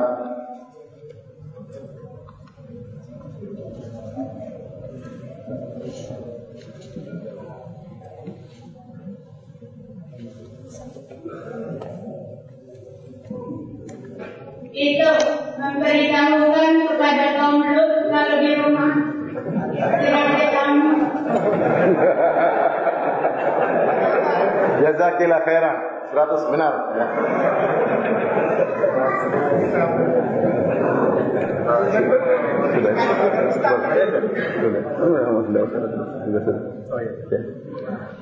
Demikianlah para hadirin hadirat ya, kajian kita pada kesempatan kali ini. Yang mohon maaf ada sebagian pertanyaan yang belum saya jawab. Semoga Allah Subhanahu wa taala menjauhkan kita dari perbuatan keji homoseksual dan menjauhkan keluarga kita, anak-anak kita, dan semoga Allah mengumpulkan kita di surganya kelak. Amin ya rabbal alamin. Subhanallahi bihamdik asyhadu an la ilaha illa anta astaghfiruka wa atubu ilaik. Assalamualaikum warahmatullahi wabarakatuh. Waalaikumsalam.